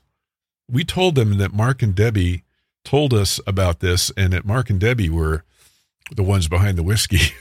And so excuse me, it ended up, we had nothing but good events happen there. We did not have any of the stuff with the growling voices that you heard them talking about. And I'm sitting there thinking about the two of them in the bed, and she's going, go get my shoes. And he's like, I'm not going out there, and there's this thing growling around him. We didn't have any of that. It was, the only thing is that the room that they were warning about staying in, that even the Ghost Adventures guys didn't want to stay in. I went in there and slept like a baby. But the thing was, I woke up in the middle of the night and I heard footsteps going across the top of the ceiling. I literally heard the footsteps on. It was as if somebody was walking upside down over me across the ceiling, I think it was from right to left. And, and this room always had a really cold energy. It literally, and I'm not talking just about cold energy. I'm talking about, it was just flat cold. You're talking about we were there, I think in June. Yeah, we were there in June, and it was still, the heat was really kicking up, and it was still super cold in there every time you went in. But I was putting recorders out all over the place, and we had a set of recorders running out right by the Yellow Jacket mine. And when you go out the back of the miner's cabin, there's actually the shaft, there's a little fence that if you climb over that and you take another few steps, you're going to fall down about 1,000 feet because it's the main shaft going into the mine. And they had the head of the mine, the equipment for lifting the carts up and down and all that. And that's the whole point of the miner's cabin, is that they would step onto this big elevator unit that this thing would pull up, and they would change their clothes in the miner's cabin. Well, that's been converted into a room for the hotel, and incredibly haunted room. And there had been a disaster in the mine that closed it down. That happened. I don't remember what year, but you can look up Yellow Jacket Mine, Virginia City, and you can read up on the disaster. And there were a whole bunch of men that got killed. It was an underground fire that happened. And I left a bunch of whiskey, we left the whiskey out. So I go out there to change a recorder. And after we had done the toast, and so relations were good with the spirits there, right? So I walk back in, and it's about, I guess it was about 4 or 5 o'clock in the afternoon, still good light, kind of warm outside. And the back door to the miner's cabin facing the actual main shaft, I came in to that back door, and it had a screen door, and then the regular door behind it. So it was one of those really heavy duty metal screen doors, not this cheap stuff they sell now. I mean, this is substantial. And so I go to open the door, and the door rips forward, and I'm thinking, you got to be kidding me. And I pull the door back, and the door rips back. And I go through this like 3 or 4 times, actually 4 or 5. And I'm going back and forth, and I finally go, and my mind wasn't connecting with what was actually happening. I mean, it was like this emotional thing going on. And finally I realized, and I looked and I went, oh, you guys are good. And you could literally feel these spirits just going, we got this guy, and they all had a big laugh. And I said, man, you guys are the best. That's the best thing ever. Thank you so much. So, finally they let me open the door. I get inside and I tell the whole team what happened. And they're all like, what the hell? Why didn't you say anything? I said, I was too busy finding the door. The door was yanking back and forth. And I have no evidence of this. It's only a personal story, but I swear to God, I will take a lie detector test, that this actually did happen to me. And we did a subsequent investigation there the following year. And as I was checking in, I just happened to remember this whole event. And I said, hey, let me tell you something. I was here last year. And I said, I had this thing happen to me with the door. And I said, this is what they did to me. And the 2 people that were behind the counter went, oh, yeah, that happens quite a bit. If they like you, they do that. And I was like, oh, okay, that's really cool. So it's nice to be liked, by these spirits, But we had amazing phenomena that happened there. There was one, I can't remember if it was that case in 2009 in June, or it was the following year that we did it. But we stayed in the miner's cabin twice, with my team. And on one of the expeditions, I happened, and we brought wine, or not wine, but whiskey on the second one, which they loved it again. But it was about 4 or 5 in the afternoon, and I come walking up, and there are two of the investigators I was with, there were 2 women, were standing there ahead of me about maybe 30, 40 feet, just kind of in a line towards the miner's cabin. And I look again, and there's a pair of jeans without a torso with boots running out of the mine, runs around the 2 women, and takes off and heads towards the miner's cabin. And I swear to God, I saw this. It was the most amazing thing. And I recently saw on one of the paranormal shows, I'm trying to, Paranormal Caught on Camera. They showed a video of a video capture of this white pair of pants running down the street with no torso. And that's exactly the same kind of thing I saw. it literally, it lasted maybe 5 seconds, 6, 7 seconds, somewhere in there. Literally, I mean, you could see it was blue jeans, blue dungaree type jeans. And this guy was booking, and literally, the thing I got out of it, it was like either residual or it was some kind of intelligent thing, but half a body. I mean, you see something like that, that's going to stick in your brain, Yeah, that's up there. Let me look at the time, guys. Oh, we got a few more minutes. We can do this. Let's see. I wondered, did something come home with them? Okay, let's take the ghost in the front yard. About the time that this whole interview happened with Mark and Debbie, we were going through all the stuff with my father's illness, and part of that was manifesting as quite literally he was basically insane. And we were having to go through a whole lot of different medicines with the VA, and they were very, say what you will about the VA, they really helped us. And, my hats are off to the people that did a wonderful job with us because, we got through it. But my mother was extremely sad after one of these events had happened. And I just happened to, it was a summer day, and my mother was out front right here in this house that I'm in. And she was out front watering the front with her posies. And I just happened to look over, and there was this beautiful blonde woman standing behind my mother. And I thought, who is that woman?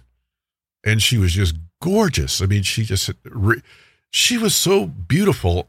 She had, it was like it radiated off of her. I don't know how else to explain it, but I didn't see her face, just her from the backside, very shapely, very young, incredible legs. But, and she was wearing this dress, and the legs were, I would say it was, it would have been a dress you would have seen in the 50s style dress, summer dress with kind of a print on it. It had a floral pattern, like white with flowers. That's how it was. It was one of those bright summer dresses that you see women wear.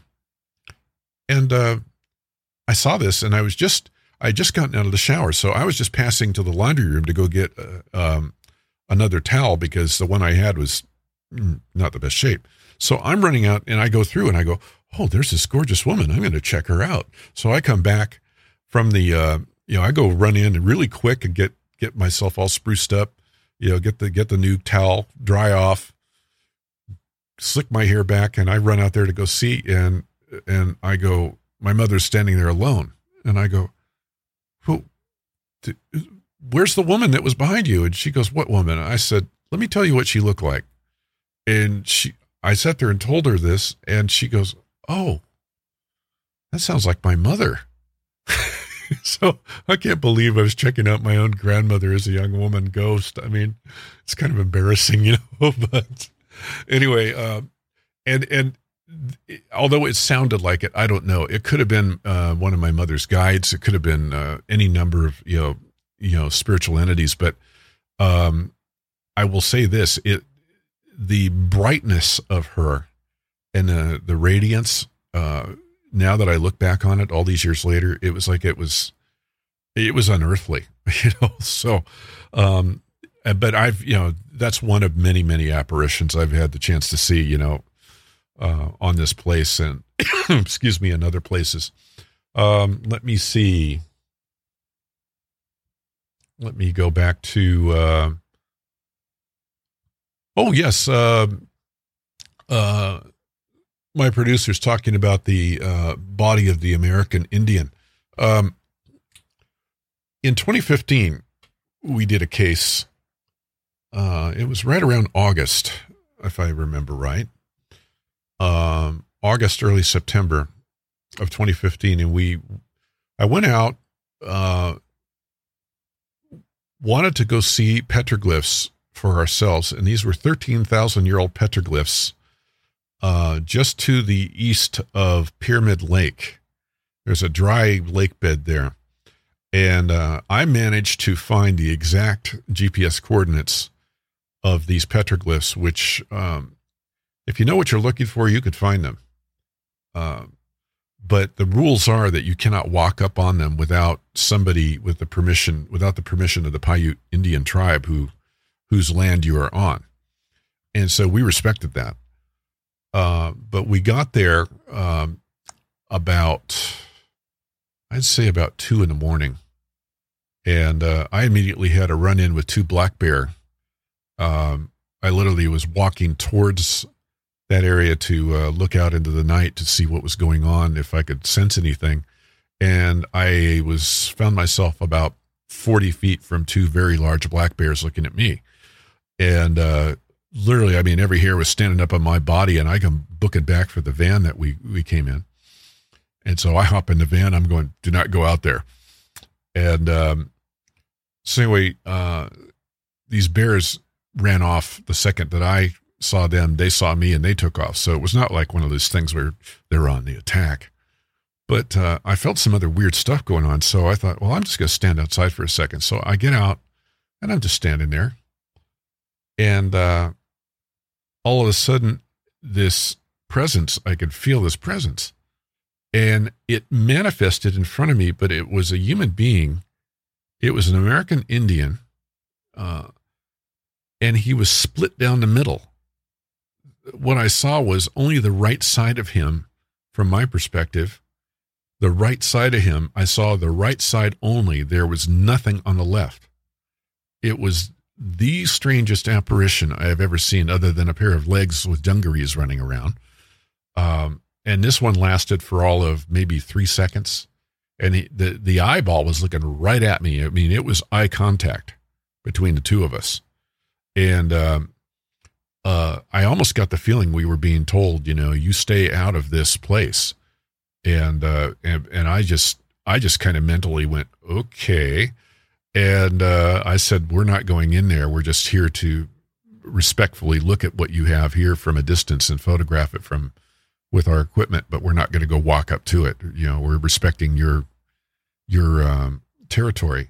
And with that was the end of it. I mean, no more presences, no more anything. I did some time-lapse photography of it. I've got my own private set of photographs from all of that mission. And it was a wonderful, visit. But yeah, those petroglyphs through there in the Paiute reservation, they are quite haunted, and nobody, this is actually the first, I think, that anybody has talked about that at that particular site.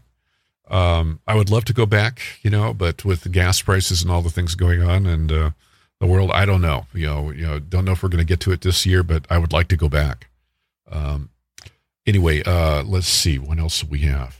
Yeah, that Indian thing, that was freaky. I've never seen any spirit do that. Let me see. Well, the thing is, those petroglyphs are 13,000 years old. And that's from a time in history when a lot of cultures were going through some really strange times with the weather. Something happened 13,500 years ago with some sort of cataclysmic impact that hit the planet.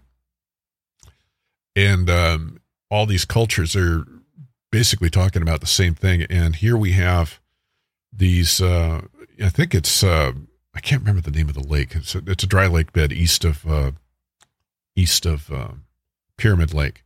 But that whole area was basically there was a lot more water back then going through that area. And, the tribes that lived there were dealing with, all manner of problems, from the weather, but they were making their living off living next to the lake, and there was, plenty of resources for them. For those that are interested in Bigfoot, in that general vicinity, there were the red-haired giants. And I can't help but think that some of the petroglyphs may have dealt with the fact that these things were living up there. And evidently, it got to be a bit of a war between the American Indians there in Nevada and the red-eared giants.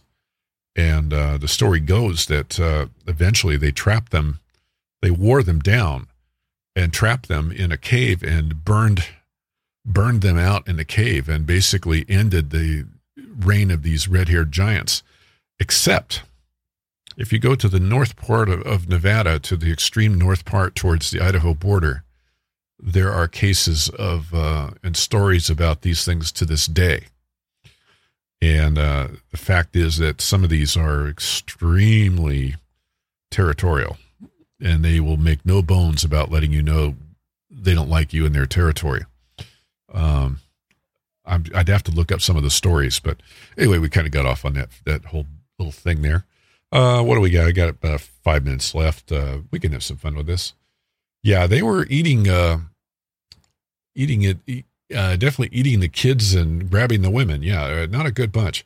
Do you know if they ever ghost hunted the pyramids in Egypt? Actually, they have. Oddly enough, in my research for the book, Mike, for one, Sarah Estep. Sarah Estep was the founder of the American Association of Electronic Voice Phenomena. And after all of the things that went on with finding out that EVP actually happened, it took literally the better part of a century from the time Edison started hearing stuff in 1870. Thomas Edison, yes, he was into this, right up to Sarah Estep taking an interest in the 1970s herself. She kind of took up a century after this, getting into all this. And there had been the European discoveries and all this with EVP. But she went on a trip, and I was just looking at these newsletters today for working on the book. And it ended up, she goes to, I think it was don't quote me, but I think it was a 1987, 88, 89 time frame. Yeah. Her and her daughter, Becky Estep, flew out they flew out on Royal Dutch Airlines. I happen to remember that. They flew out to Egypt, and they did tour around doing EVP through all of these areas, and they were getting amazing stuff.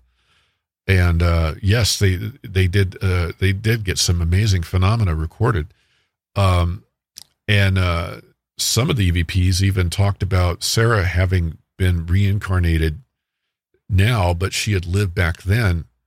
And she actually had a recording, I think, and I hope I'm not mistaken here, but she had a recording talking about standing in, an EVP saying, "You're standing in front of your old body." I mean, you want to talk about an interesting feeling for her. But she wrote about it at length, and she wrote 2 different books, Voices of Eternity and one other, and they're both freely available from the atransc.com website. If you go there, or atransc.com or atransc.org, I can't remember which one. But you could read those books and then also look at the newsletters and read the stories. And it's just amazing what she has to say about that. As far as other investigations, Josh Gates did a wonderful investigation of King Tutankhamun's tomb in the Valley of the Kings, and they were getting EVP there. And evidently the paranormal evidence that does come out of these places, these spirits are very regal. They have, they're not, they don't run around being super territorial. They're very stately, very, not we're better than you, but they're very upper crust. They're very, they're regal. They're just being who they were, and they come from a particular point of view, and they have very good manners, from what I'm told. So, I would love to record there if the opportunity came up. But you got to be really careful when you're going around in other countries and other cultures and you're doing paranormal work. So I would be cautious when you do this stuff. You never know how people are going to take it, but evidently she did check into it and found out that the people were very much behind it and understood what they were trying to do. So yeah, cool stuff, man. Let's see if there's any more questions here. Let me see.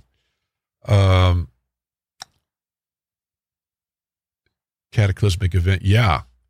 Dr. Robert Schlock thinks, Robert Schlock, he got into a real Donnybrook with that, the head of the whole, I can't remember the guy's name, Zawahiri or somebody say that for me because I can't. Yeah. Anyway, everybody's seen him on TV.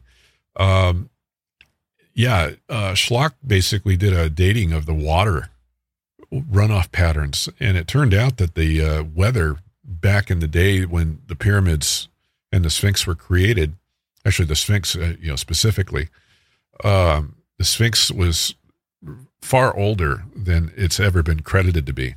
And the Egyptology community has always been just aghast at these statements. They're kind of in their own little world there. And they have their beliefs, and that's cool.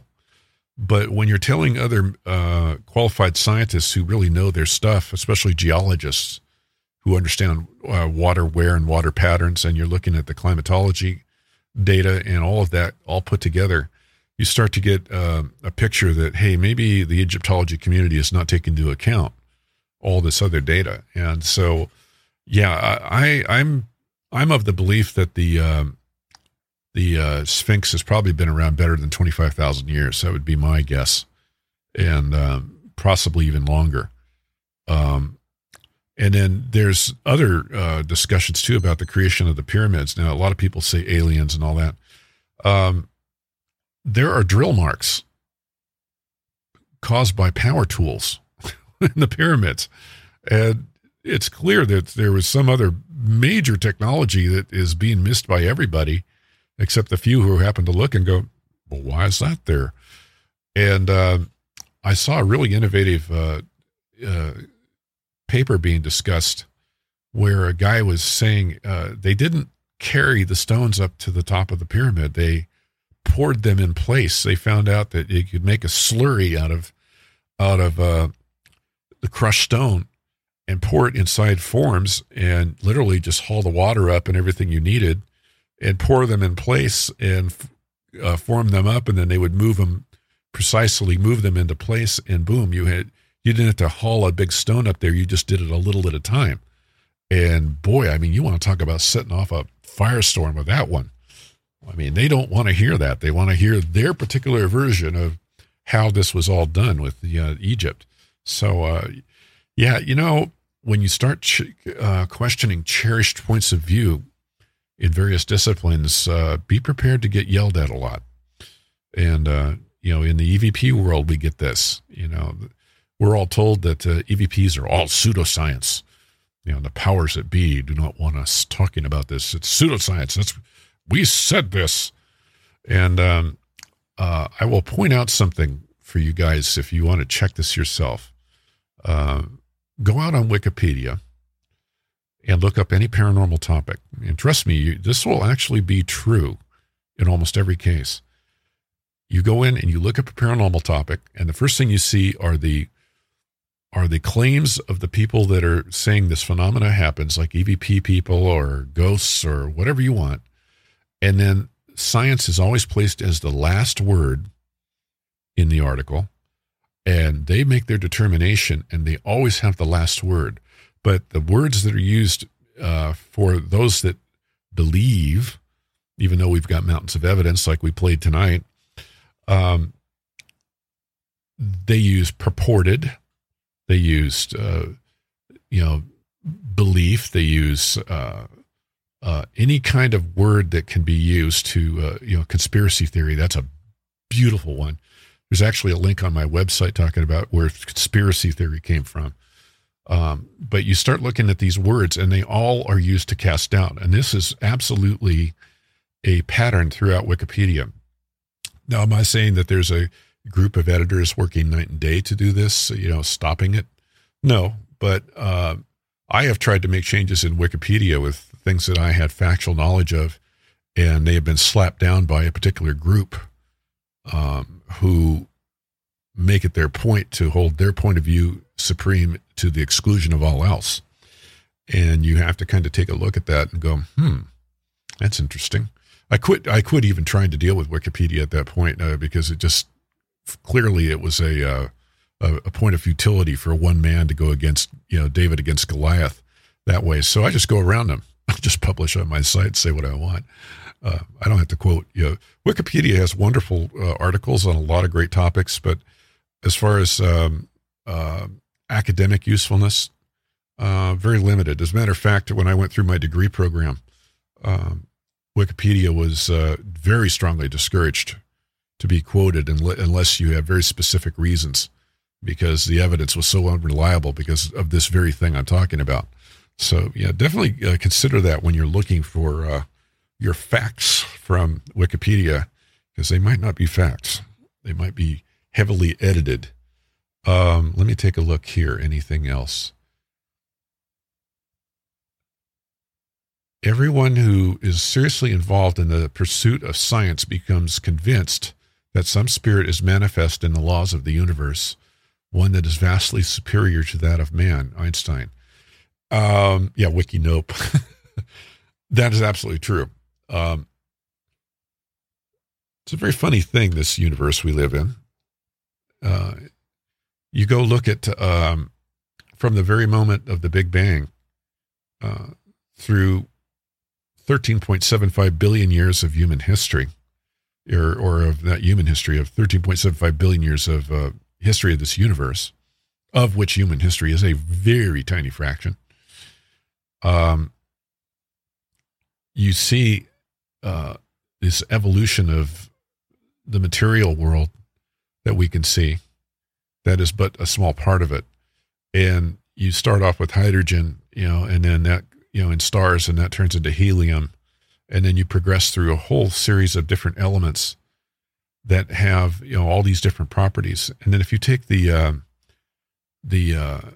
periodic table of the elements that is a result of all this cooking of elements in stars, this is actually how it's done. They're cooked into existence.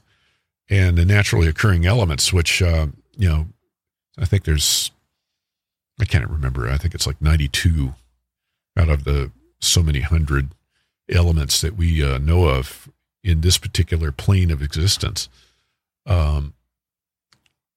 There's more than one way to look at these elements, and they can be seen in different groupings that if you arrange them in a particular way, they resemble a spiral. And they can be grouped in a circular pattern. And these things don't just happen by accident. This is all by a particular design of the evolution of the universe. And that's where this call comes from. I very much believe there is an intelligence force. We call it God. You can call it whatever you want, whatever culture you come from. But that is very much an active agent in the continuing evolution of the universe. A lot of people want to say, oh, God is dead and this and that, No. No. It's, things are still evolving. I'll cite one thing. I'm not going to go on and on because the show's running over a little bit, but I'll say this. I have been at work. I worked in the defense industry for a lot of years in the propulsion business.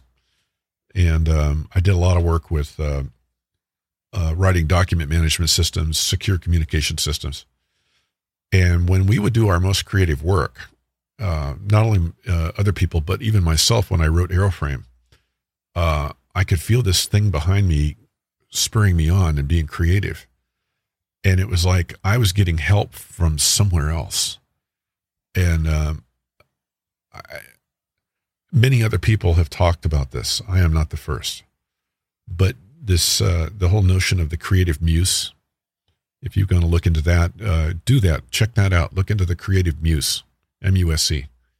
And you will see that once you open up to letting creative forces run through you, it connects you to that source. And it's an amazing thing. Now, writing this book, which has occupied the last 2 months of my life, and I'm learning more about EVP than I ever could have known. I'm connected to that source again, and strange things have been happening. I won't go into it too much here, but I will talk about it on the upcoming show. But a lot of strange things are happening. I feel like I'm getting downloads.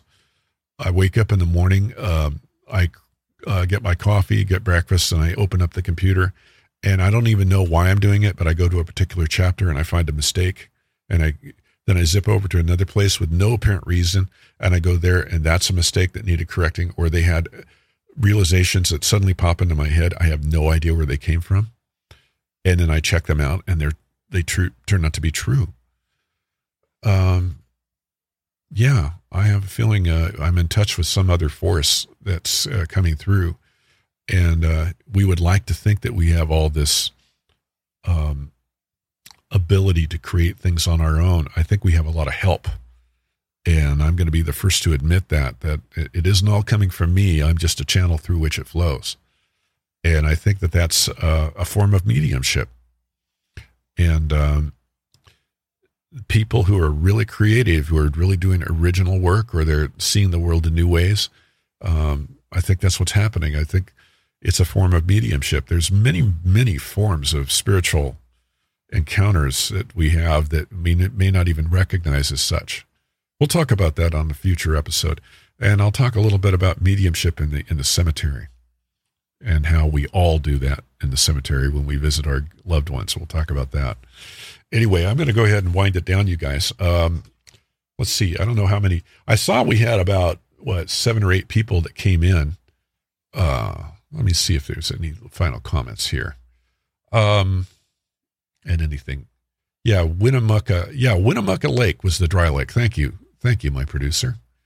Debbie is just she's wonderful. She takes care of me on all this stuff. So I might not see it in time, and then I got to go back and look for it.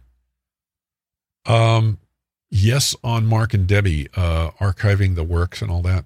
I am looking at some of the things that were going on with their work and seeing what we can do to try to preserve that.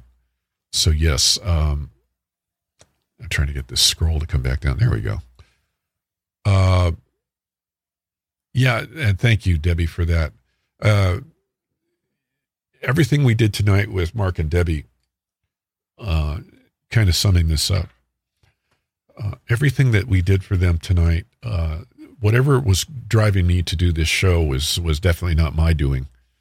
But I put the work in and did the work with the audio, spot checked it, and I have a feeling they're both nodding in approval, on the other side right now. Whatever happened in 2015 with the events that took place, which were just terrible, I can only just say that, my prayers go out to them both, and that I do worry sometimes about people going into a lot of the places that are really badly haunted and badly infested, and the warnings they gave about protecting yourself when you go out on investigations. I would take this to heart and basically look at it from that every single time you go out in a paranormal investigation, definitely do pray about it, and or run protection on yourself. There's a million different ways. They were spot on with everything they said. I would say that this show covered basically their range of techniques pretty completely, and that's why I had this strong feeling that I waited a long time to bring this one out, and then they were the ones kind of nudging it, because literally about 4 months ago I was looking at their website archives on archive.org, and I was thinking, do I want to take this on? And I think that's kind of when they started coming through for me, because I was looking at, can I rebuild their site? And I did an assessment, and sure enough, I can do that. And it's basically not something I would put out in public view, but I would like to restore it so that all of their evidence that we could possibly get is there to be had. So, everything we're doing with them is out of love. And so for the two of you, Mark and Debbie on the other side, rest in peace, but know that my recorder is open to either of you coming through. So definitely would love to hear from you guys.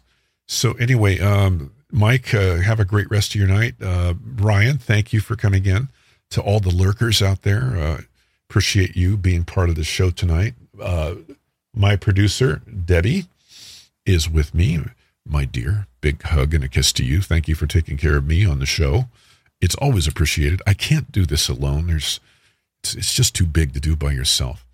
As for next week, I really haven't decided, but I will say one thing. I'll just talk a couple of more minutes. I did go out on Facebook, and I happened to walk in the door to the Near-Death Experience group, which had 100,000 members.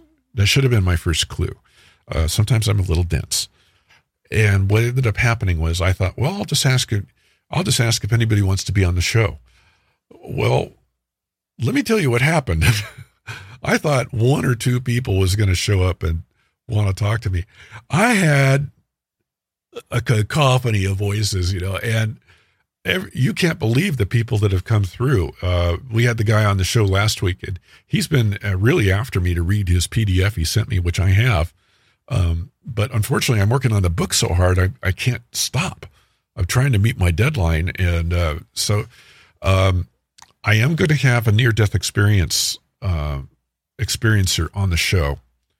And I'll probably make it a fairly regular feature that we bring them on.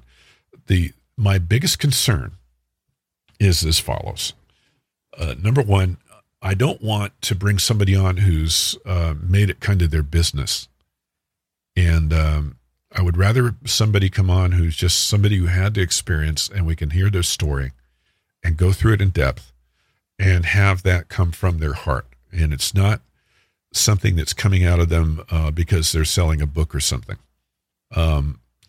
It's going to be more about them coming from their place in their heart of what they really experienced when they met loved ones, when they met God, they met whoever their religious, whatever their religious belief is on the other side. That's where I'm coming from with the kind of guests I'm looking for. So I'm kind of sorting through that list right now. And we'll bring somebody on that's really good. So next week is kind of up in the air. I don't know what I'm going to do, and you'll know when I know.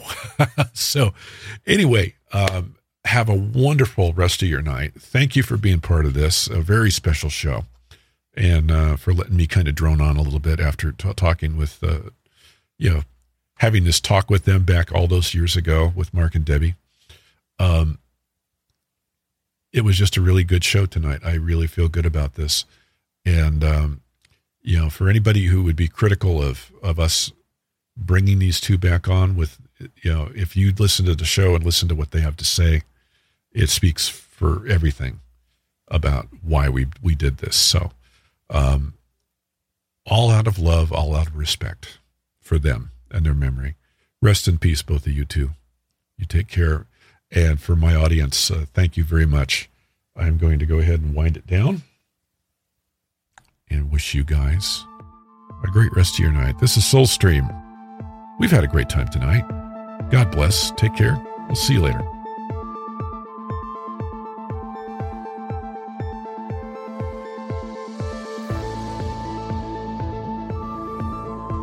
Night, everybody.